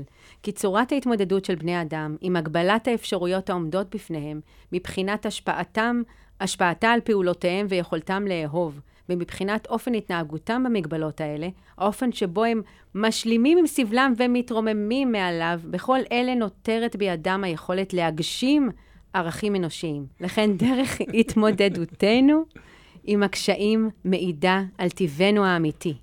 וגם זה מאפשר לנו לחיות באופן משמעותי. אז אותה מעטפת, אני מבקש לקרוא לה עמדת התייחסות. כן, גישה. או גישה, או מעטפת, שתכף נרחיב. יש לנו, מעבר לפעולות הקונקרטיות, הנגזרות הקטנות שאנחנו מתייחסים על המציאות, יש לנו איזה מעין מעטפת שלפעמים אנחנו לא שמים לב אליה, שעוטפת אותנו. והדבר שגם עניין פילוסופים לאורך ההיסטוריה, וגם מעניין אותי בהרבה הקשרים, זה איך היא נקבעת המעטפת הזאת? מה מנעד האפשרויות שלה? האם אנחנו נולדים אליה והיא נתונה או לא? למשל, מושג שתכף נדבר עליו כמו אופטימיות או פסימיות. כאילו, האם אני יכול לבחור להיות אופטימי, או כמו שיש חוקרים שיגידו, אתה נולדת ככה. תסתכלת על ילד, ממש לפעמים בגיל קטן. לראות ילד אופטימי, וילד שסומך על העולם. כולו ליאונרד כהן, בגיל 3. כן, ולכן, יש פה איזו שאלה שהיא קשורה למעטפת. ואיזה צבע אנחנו צובעים אותה, ואיזה סוג של פרקטיקות יש לנו. עכשיו, אני אתחבר עוד לפני שניכנס לאפשרויות ונרחיב בהן, וכל כך נוגעות לתקופה שלנו עכשיו, כי באמת אנחנו לא יכולים לשלוט במציאות, בואו נגיד את האמת. בטח לא בדברים מז'וריים. אני אגיד מילה על סבל שפרנקל הבאת בציטוט. וזה מבחינתי הנקודה שאני חושב שהיא אולי הכי מפריעה לי בעולם האושר. אין חיים אנושיים ללא סבל. אני אחזור למשפט הזה עוד פעם. אין חיים אנושיים ללא סבל. עצם המחשבה שיכולים להיות חיים כאלה ילדותית והיא מסוכנת.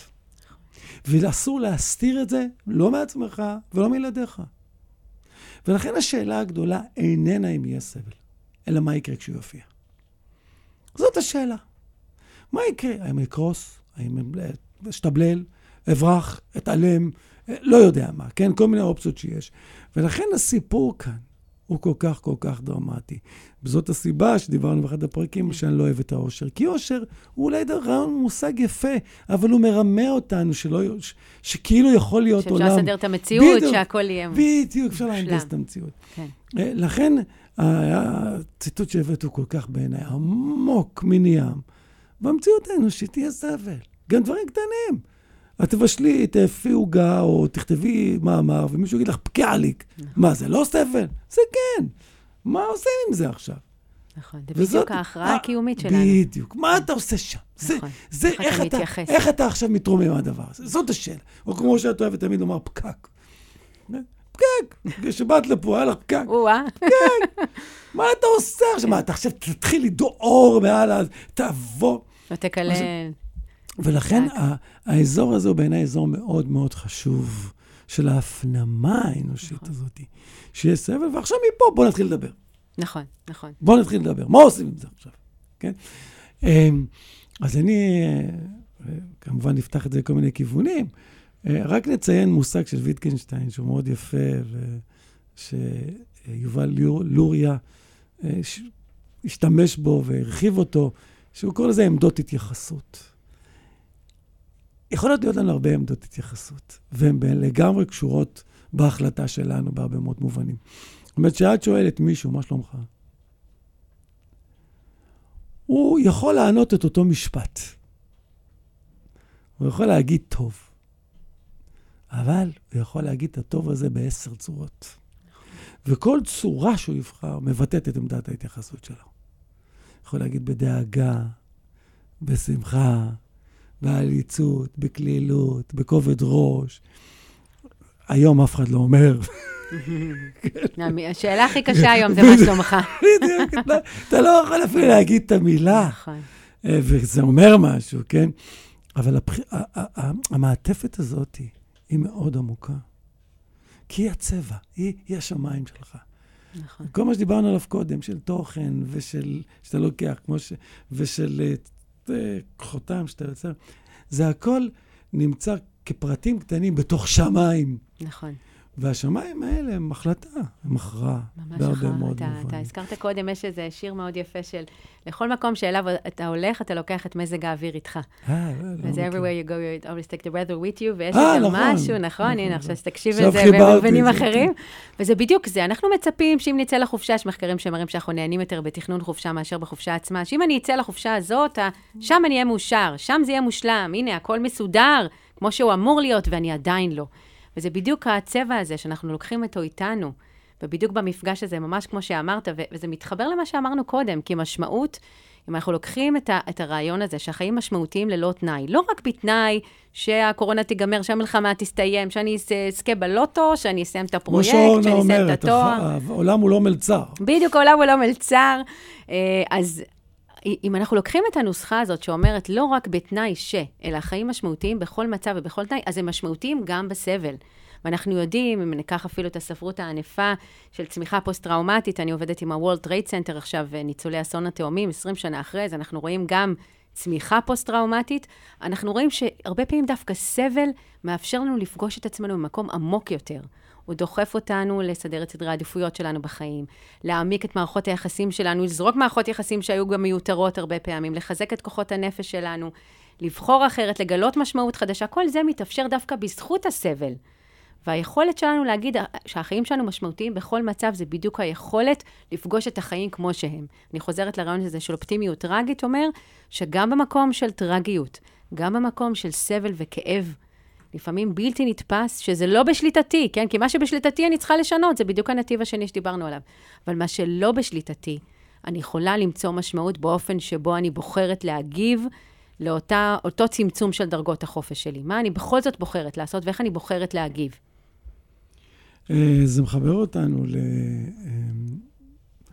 לאיזו מעטפת שהיא בעיניי מעניינת, תכף ניגע בה גם בדברים יותר פרקטיים, אבל כן. תמיד שאני מלמד את המרחב הזה, אני אומר שיש לנו שתי עמדות התייחסות גדולות.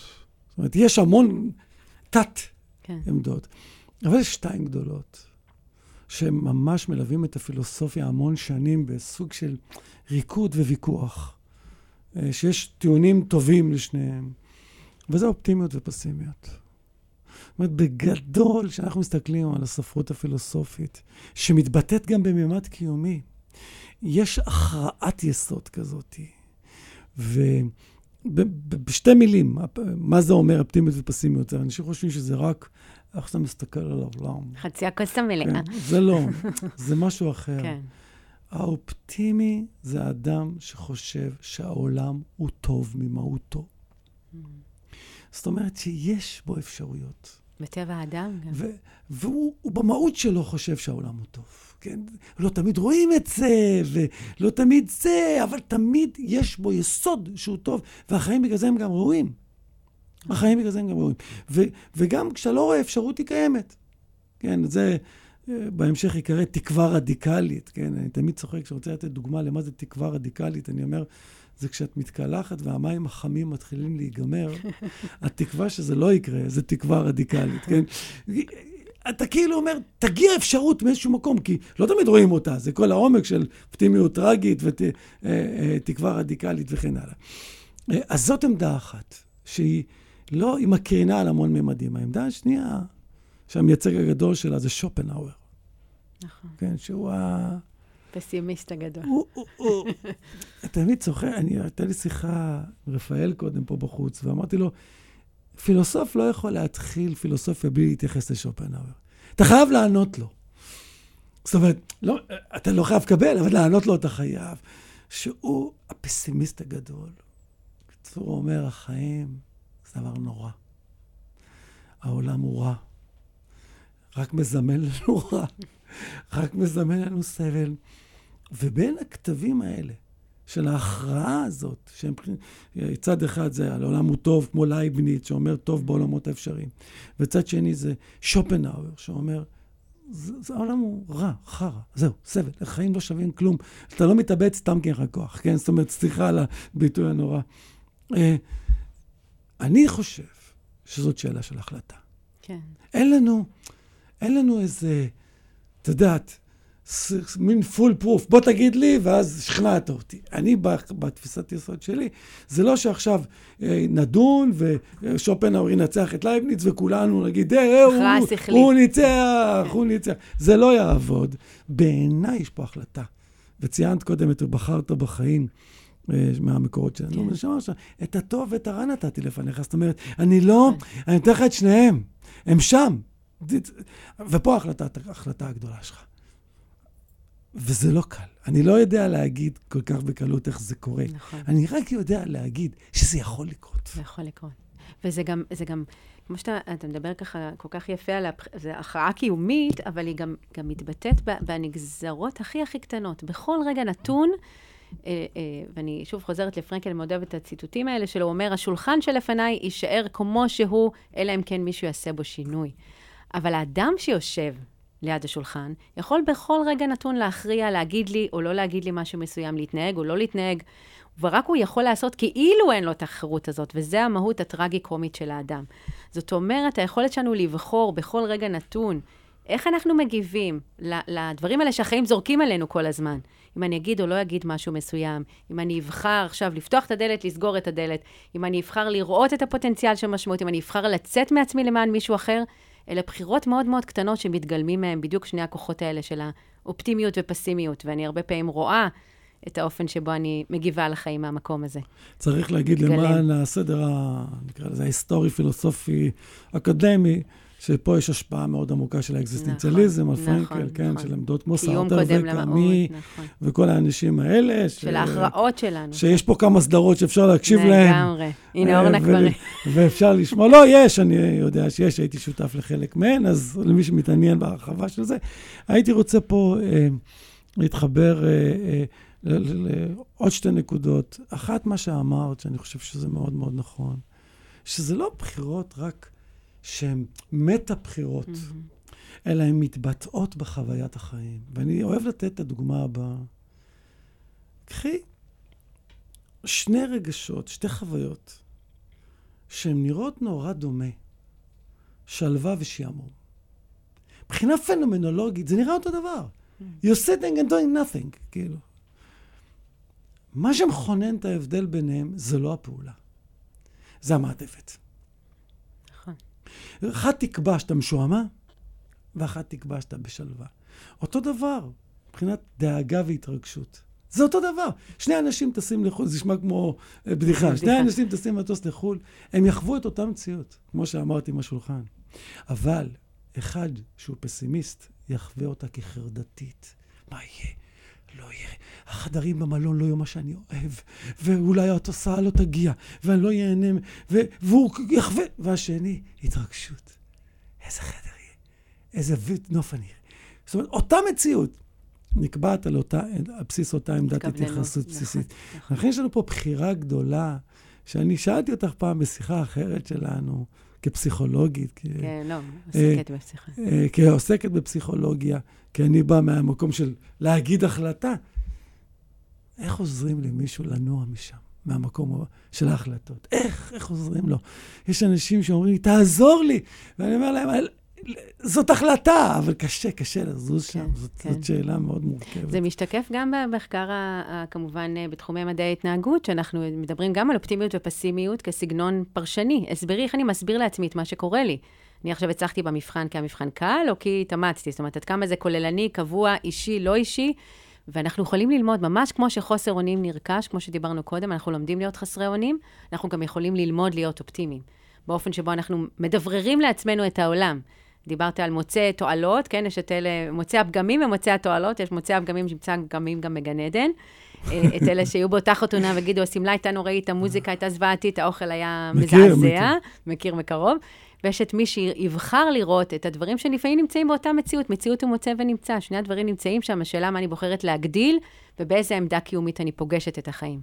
אז צריך להגיד פה עוד נקודה שהיא מאוד עמוקה, ובשיחות האלה לצערי אנחנו מוזמן לדבר עליה, זה אלוהים כמובן, והתפיסה התיאולוגית, כי ברגע שיש אלוהים, כל העומק בהרבה מאוד מובנים, זה שאתה לא יכול להיות פסימי. זה אולי היתרון הקיומי, העמוק של האדם הדתי. מבלי להיכנס כרגע, כן, אתה יודע, אנשים שומעים אלוהים מיד הדתה, אנחנו לא באזור הזה, לא, אני לא את. אלוהות. אלוהות. כן. אין ספק אולי הדבר הגדול שהאלוהות מייצרת, זה שהיא דוחפת לעולם האופטימי, כי אתה לא יכול להכיר בעולם שבו יש, העולם הוא רע אם אלוהים ברא אותו, זה לא יכול להיות. אז זה היתרון הגדול של האדם הדתי, ויש דווקא משהו אחר שאני חושב ששווה להגיד למאזינים שלנו בימינו ובכלל, וזה הומור. נכון. בשבילי הומור, זה אולי אחד המכניזמים הכי עמוקים שיש להוויה האנושית. כי הומור זאת הכרעה מאוד עמוקה איך להסתכל על העולם. ויטגנשטיין אומר, במקום מסוים, אומר, הומור זה לא מצב רוח, אלא זה דרך להסתכל על העולם. וההבדל הוא, אם אתה מוכן לשחק את המשחק הזה של הומור, ואולי שווה להגיד משהו פוליטי. פונדמנטליזם פוליטי, פונדמנטליזם קיצוני, כל הקטע שלו זה שאין לו הומור. הוא לא צוחק. וכשאתה צריך לברוח במחוזות שלא צוחקים בהם. נכון. כי זה מעיד חוסר גמישות. זה מעיד על חוסר מוכנות, כמו שאמרת, להשתחרר מהקונקרטי ולהסתכל בגבוה. ולשחק עם אפשרויות, נקודות מבט על החיים. בדיוק. אנחנו מוצאים הומור אפילו, בשואה היו לנו דוגמאות של הומור עכשיו.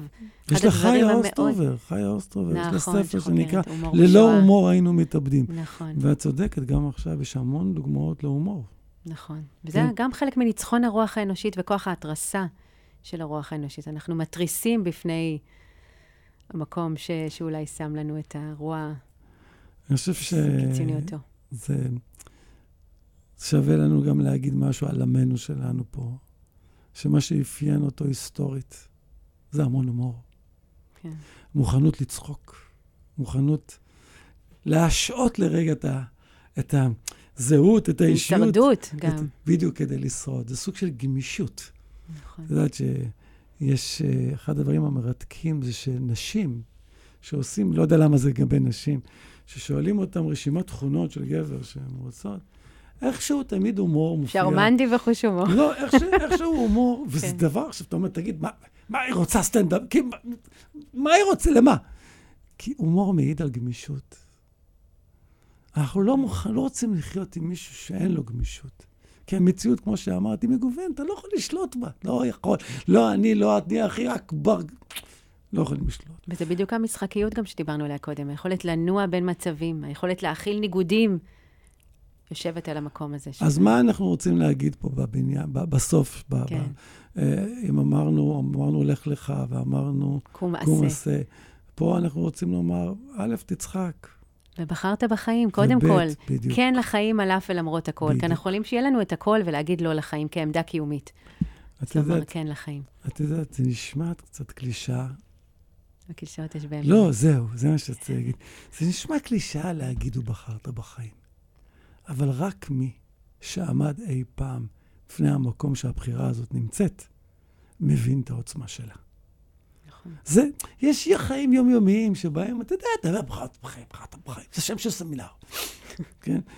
אבל מי שעמד שם, בצומת הזו, בתוך התהום. בדיוק. כן. מבין בדיוק שזה לא קלישה.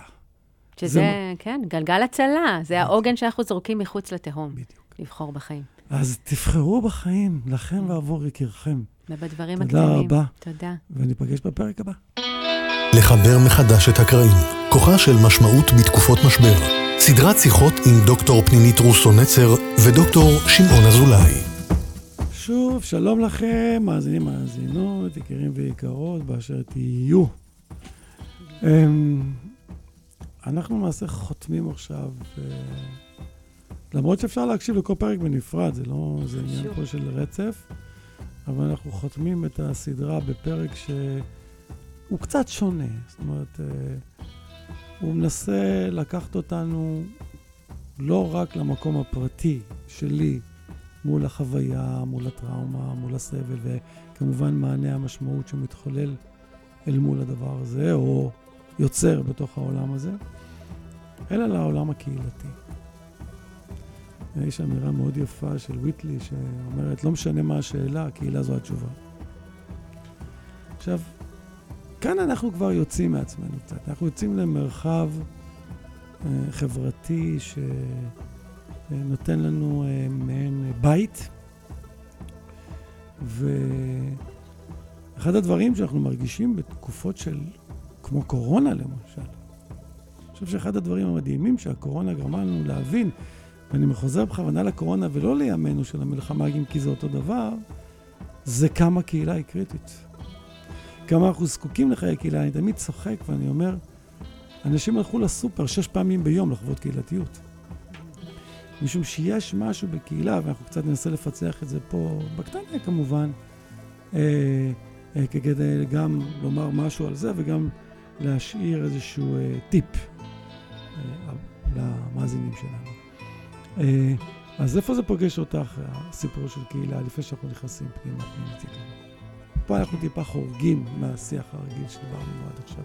כן, כן. אז אם דיברנו על זה שמשמעות, זה תמיד המפגש בין האדם הייחודי והחד פעמי לבין בחוץ, היכולת שלנו לחרוג מעצמנו אל עבר משהו שהוא לא אנחנו, אז אנחנו יודעים שקהילה מאפשרת לנו, ועוד נדבר על זה, מאפשרת לנו להחזיק את הרצון שבתקופות כמו, לא רק עכשיו, לא רק בתקופה של טראומה, אבל הרבה פעמים יש איזשהו משהו שאנחנו יודעים שכוח רצון זה משאב מוגבל, ושנינו מדברים על זה לא מעט.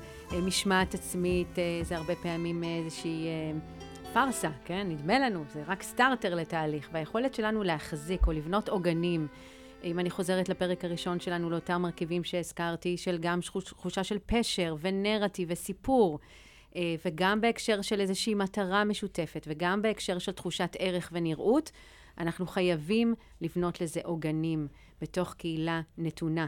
לייצר את החיבור הזה לזיקה שהזכרת קודם, כי אם נחזור רגע לשלושת הנתיבים שהזכרנו, ורגע נתבונן עליהם במבט על, אז אנחנו לא תמיד בוחרים את הנסיבות שאליהם אנחנו נולדים, או את מה שקורה לנו. אנחנו דיברנו על זה שאנחנו חופשיים לנקוט עמדה, לבחור איך להתמקם למול הנסיבות, אבל האופן שבו אנחנו יכולים לעשות את זה, ולפעמים זה מה שמחזיק אותנו במצבים שבהם אנחנו מרגישים בדיוק את התחושה הזאת של תלישות, של חוסר ודאות, של חוסר אונים, אלה אותם מקורות בקהילה שלנו. ויש לנו כל מיני סוגים של קהילות שיכולים להחזיק את הדבר הזה עבורנו ולאפשר לנו לנוע קדימה ולפתח חוסן.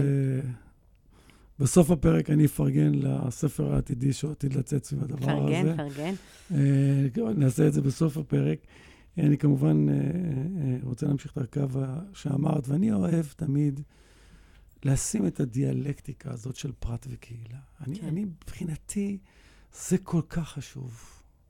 אני תמיד אומר, לא הילד במרכז, ולא הקהילה במרכז, הדיאלוג במרכז. יש משהו שאנחנו הלכנו גם לאיבוד קצת, בגלל חוסר ההבנה של הדיאלקטיקה הזאת, שהביטוי הכי מופלא שלה, זה הביטוי של עידית ברק, עם השיר הנפלא שלה, כן? שהוא בעיניי ממצא את הכל, שאומרת, נעשה פרפרזה מהירה, אל תספרו לי שכדי לעוף כל מה שצריך זה זוג כנפיים. אם רוצים לעוף, צריך לדאוג שיהיו גם שמיים. זאת אומרת שאנחנו לא...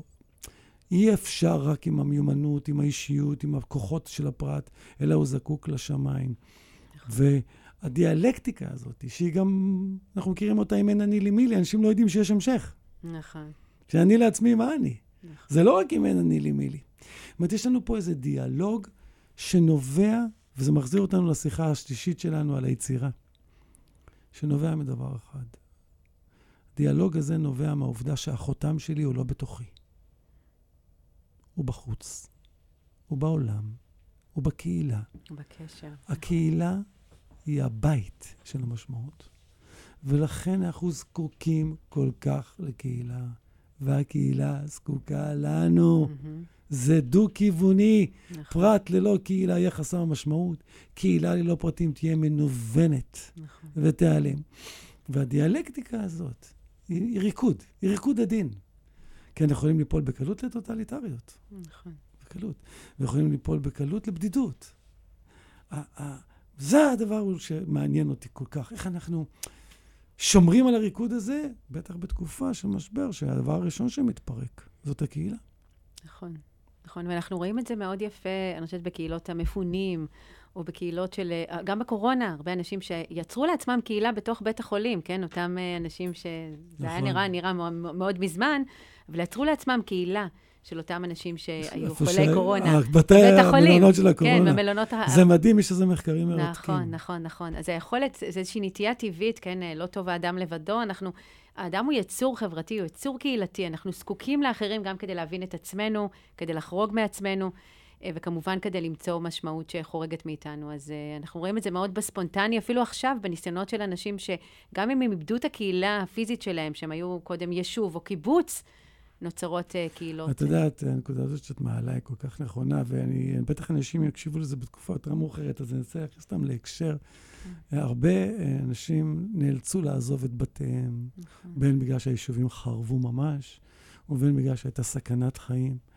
ואנחנו רואים הבדל מאוד מרתק ומאוד עמוק בין קהילות שעזבו ונשארו כקהילה. נכון. קיבוצים שהגיעו למלון ונשארו הזיז כולם. כן. לבין למשל עיר כמו שדרות, שהתפנו לכל מיני מקומות. כן, והתפרקו. והפירוק הוא, ותכף נסביר גם למה, מאוד מאוד קשה. כן?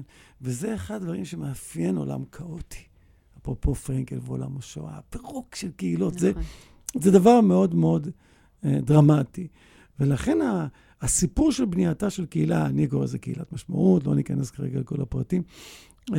אפרופו, הספר שבטח יצא בזמן שההקלטות האלה יצאו, זה בשבילי סיפור גדול. ודבר חשוב זה שזה משמר את הדיאלקטיקה. נכון. זה אני רוצה שנזכור, כי קל מאוד ליפול פה. יש פה את הדיאלקטיקה שנותנת כבוד לכל אחד. כן. לכל אחד מהצדדים. כי קל להיבלה, את עוסקת הרבה בכתות, את יודעת כמה האזור הזה הוא מסוכן. כמה קהילה יכולה להיות מסוכנת, נכון. כן. ולהפך.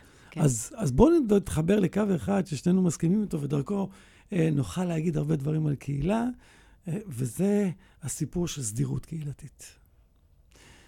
אני אוהב לומר על קהילה, שקהילה נמדדת, בדקדוק היומיומי שלה. אתה רוצה לדעת אם קהילה שווה משהו? אל תלך תראה מה הדברים הגדולים שהם עושים. משפחה. אתה לדעת אם היא קהילה ששווה משהו, לא רוצה, המילה שווה משהו היא קצת לא יפה. אם היא קהילת משמעות, תסתכל על הסדירות שלה. לא איך הם חוגגים בר מצווה. מי מדבר עם מי בבוקר? מי מדבר עם מי בצהריים? יש ארוחת ערב, אין ארוחת ערב. כל הדקדוק הזה יוצר מסגרת, תשתית, שטיח, שהוא הכל. הוא הדבק, כן. הוא הבסיס. למה אני קורא לזה דקדוק? כי בשפה אנחנו לא קובעים את הדקדוק. לא אני ולא את קובעים את הדקדוק. אבל אנחנו כן על בסיס הדקדוק בונים את המשפטים המיוחדים שלי והמיוחדים שלך. נכון. אבל את הדקדוק אנחנו לא קובעים. תארי לך שהייתי צריך גם לקבוע את הדקדוק, מה זה נשוא ומה זה מוסד. לא היינו יוצאים מזה. ולכן אותו דבר פה. הקהילה יוצרת לי איזשהו סוג של דקדוק, ושנינו יודעים שזה מה שהתפרק עכשיו. נכון, המקום הזה של הדבק. הסדירות. כאילו הסדירות שהייתה כל כך אנחנו לא מבינים כמה היא בונה, כמה היא מאפשרת, כמה היא יוצרת מובן, כמה היא יוצרת אפשרות לפעולה, כמה היא פיגום לפעולה. נכון. כשאנחנו מדברים על רצון ומושגי הרצון, כמה אותה סדירות, אותה עוגנים, למשל, הם יוצרים פעולה, למשל, בואו ניתן דוגמה שפרנקל גם מדבר עליה. וזה מושגי זמן. מושגי הזמן נבנים רק בזכות קהילה. ללא קהילה אין מושגים של זמן. פרנקל מתאר כל כך יפה באדם מחפש משמעות, מה קורה לאסירים? הוא אומר, מושגי הזמן מתפרקים לך. למה? כי כשאני לא... הרי האסירים נכנסו לאושוויץ או לכל מחנה אחר, והם לא ידעו מתי הם השתחררו. עכשיו, שאנחנו לא יודעים, מתחילים פרדוקסים בזמן. זה קצת כולנו מרגישים היום. כן. מתי זה הולך להיגמר. וזה... מה זה היום שאחרי? בדיוק, אנחנו לא יודעים. ואז מה שקורה, תקופה כמו 60 יום, שאנחנו נמצאים היום בערך 60 יום מתחילת מה-7 לאוקטובר. מה-7 לאוקטובר, נראים כמו יום אחד. זה מוזר להגיד את זה. אני תמיד אומר לבן שלי, ככל שתהיה יותר עסוק, יהיה לך יותר זמן. כי מה שקורה, שברגע שהעולם הזמנים לא מסודר, הוא נמעך פתאום. ופרנקל אומר, שבוע עבר לנו יותר מהר מיום. זה נשמע משפט פרדוקסלי, אבל זה בדיוק העניין. וקהילה עוזרת לנו לסדר את מושגי הזמן שלנו. כי הם מתפרקים. שבת זה לא שבת, ראשון זה לראשון, אתה לא יודע איזה יום אתה. זה גם מה שמסורת עושה, אם נחשוב על זמנים לאורך השנה, אז יש לנו זמנים, בין אם זה סוף שבוע שבת, ובין אם זה חגים, ולא סתם כנראה אנחנו כל כך מעורערים, כי זה קרה גם במהלך של חג, אבל היכולת שלנו בעצם להחזיק מסורת משפחתית של עם, הרבה פעמים יוצרת זמנים במהלך השנה שהם זמנים אחרים. את יודעת, לפעמים אני שואל סטודנטים, שאני למד קורס אחר, לא חשוב, אני שואל אותם, מה הדבר הכי חשוב שאלוהים ברא? בספר בראשית.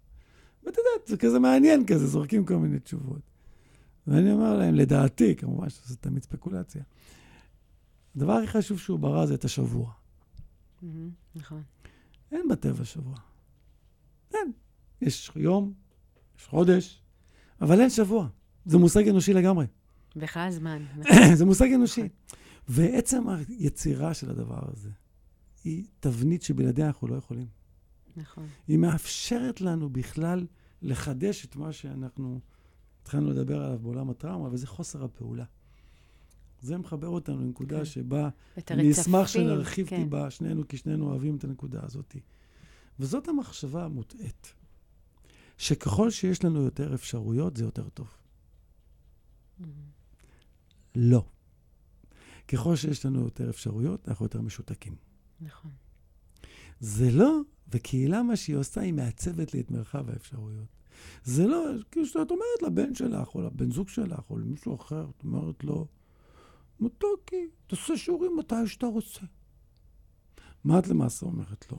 כן, גם את אומרת לו, אני סומכת עליך, אתה ילד אחראי. את אומרת לו, תראה, תחלק את הזמן לאין סוף נקודות, ועכשיו ביניהם תחליט מתי אתה עושה. בינינו, כשיש לך אין סוף נקודות, התוצאה תהיה שאתה לא עושה אף פעם, כי אתה אומר, בעצם למה לא ב8? אז הוא אומר, רגע, בעצם למה ב8? אפשר ב9? בעצם למה לא ב9? נכון. זה בדיוק מה ש... אם אני לוקחת את זה רגע ממש בזום אאוט, זה מה שמוות עושה לנו. מה זה המילה דדליין? לשם רציתי להגיע. כן, אנחנו מסונכנים בלי לדעת אפילו. כשיש משהו סופי, ואם יש משהו שאנחנו רואים גם עכשיו, שכן השאלות הקיומיות צפות ועולות ביתר סט, אנחנו בעצם מבינים שיש גבול, כי כשאין גבול, נכון? אז זה בדיוק פרדוקס הבחירה. יום אחד, אני אעשה יום אחד, וזה יכול לבוא גם עוד 50 שנה. בדיוק, הסיפור של מוות... או סופיות בכלל.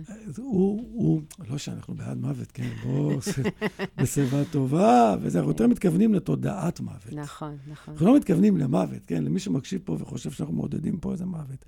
אנחנו מתכוונים לתודעת מוות. תודעת המוות יוצרת פעולה. נכון. יוצרת דחיפות אפילו, בדיוק. ואנחנו לא תיאמנו. לא, זה מדהים. לא תיאמנו. היא יוצרת דחיפות. יש לבורכס סיפור, נכון. שנקרא עירם של בני על מוות. עכשיו, זו תהיה מצחיקה. למה? זה באמת אנשים שחיים שם לנצח, אבל כשאת באה לעיר, מה את רואה? אנשים שוכבים ולא עושים כלום. וגם לא גמור, כלום לא גמור. וכלום לא גמור, כי אין סיבה. נכון. כי באמת, למה למהר? אם אמא תבוא לבן שלה ותגיד לה, בעולם שבו חיים לנצח, תגיד מתוק, למה אתה לא הולך ללמוד, לעשות תואר ראשון? נגיד לה, אמא, מה הלחץ כפרה? עוד 50,000 שנה. אין לנו סיבה. נכון. אז על דרך משל, קהילה עוזרת לנו לארגן את מושגי הזמן. והמרחב. היא עוזרת לנו בלעדי זה. זה לא שלא אי אפשר. בואו... אבל זה הרבה יותר קשה. לאדם קשה לבנות את מושגי הזמן שלו, קשה לבנות את מושגי הסדירות שלו. וזה מביא אותנו לאיזו מסקנה פרקטית. אפשר לומר הרבה דברים על קהילה. אבל המסקנה הפרקטית, חידוש הסדירות הקהילתית. אם יש משהו שהייתי, וזה כנגד הכי נאמר, התחושה שרוצה להגיד, בעצם לא, תן לי לראות יונית לוי עכשיו. אבל החידוש הסדירות, זה הדבר החשוב ביותר שאפשר לעשות לאדם שנמצא בטראומה. נכון.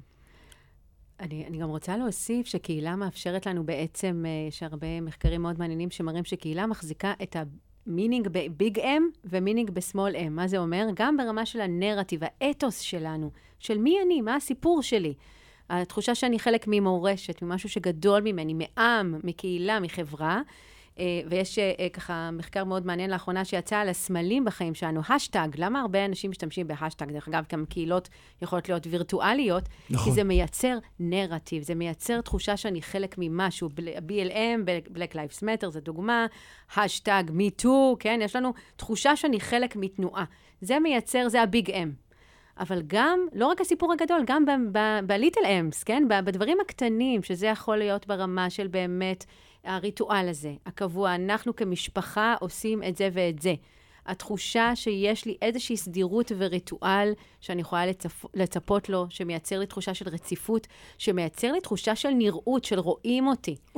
תחושה של ולידציה, ואת התחושה של מטרה. זאת אומרת, זה ממש נותן מענה לכל המרכיבים האלה, ומאפשר לי להחזיק אותם. לא יום אחד שמתאים לי, שיהיה לי איזה מוזה או השראה, אלא באופן קבוע. זה הכוח של הסדירויות האלה.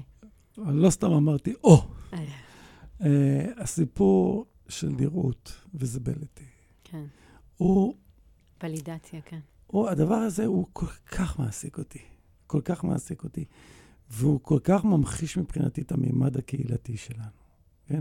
הרבה פעמים שאנשים אומרים לי, אני מדבר על קהילת משמעות, ואנחנו בונים אותה וכן הלאה, אז תן לי, תקרא את האנשים, את בטח... כן, תן לי מתכון. תן לי את המתכונים. תקרא את אנשי המתכונים והכלים, כן, אנשי המתכונים והכלים.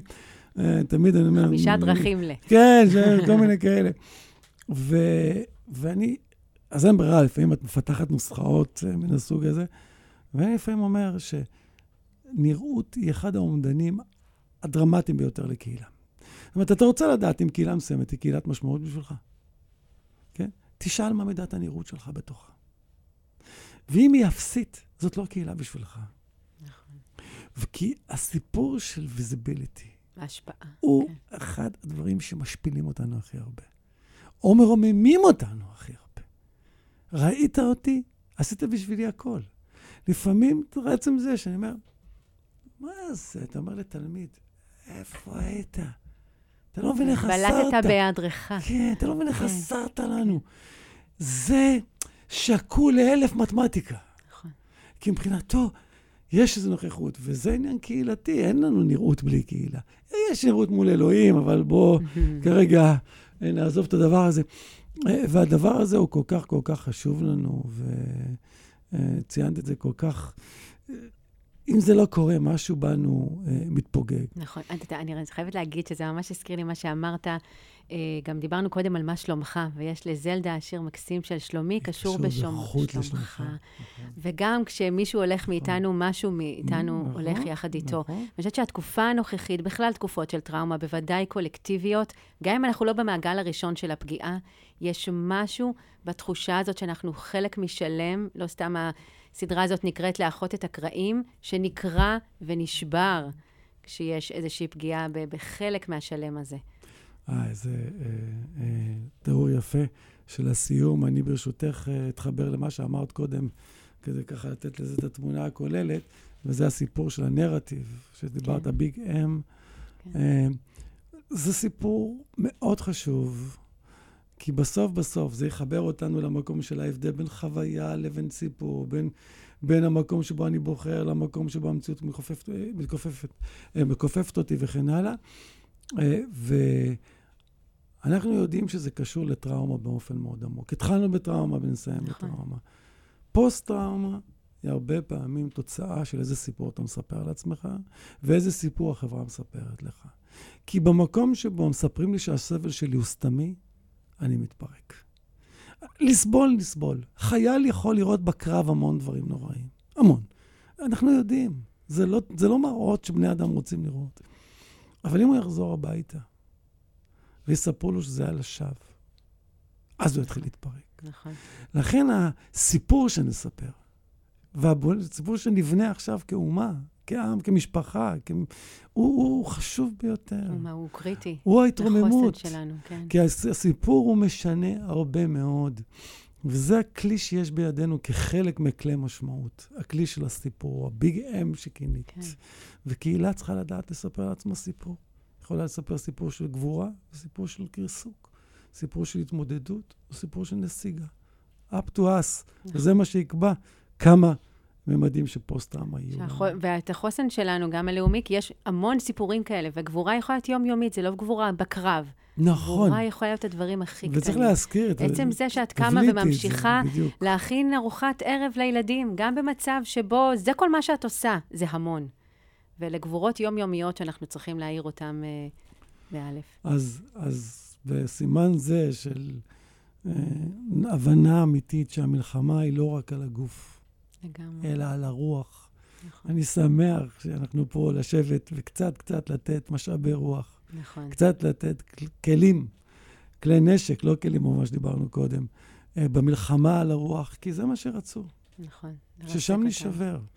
ואני מקווה שקצת נתנו למאזינים שלנו פה בסדרה הזאת, קצת נקרא לזה מעטפת, אנטיביוטיקה לנפש. אנטיביוטיקה, להתמודד ולהילחם את מלחמת הרוח, כי שם הכל יקבע. נכון, ומשם הכל מתחיל, ואולי רגע לפני חג החנוכה, אנחנו חושבים על אור, על הרבה אורות קטנים שמתחברים לאור הגדול, אז יש הרבה כוח, אני חוזרת למה שאמרנו קודם, בדברים הכי קטנים, רק היום. אני חוזרת לאבן הקטנה הזאת, רק היום. אז תודה, שמעון. תודה על החוויה המשותפת. אנחנו הולכים הרבה שנים ביחד, ועושים גם הרבה דברים ביחד. וזו פעם ראשונה שאנחנו עושים דבר מן הסוג הזה, ואני נורא שמח שעשינו אותו. ואני מקווה שכשם שאנחנו נהנינו פה, ואני חושב גם למדנו, אני למדתי. גם אני. אז גם המאזינים שלנו ילמדו. תודה. תודה.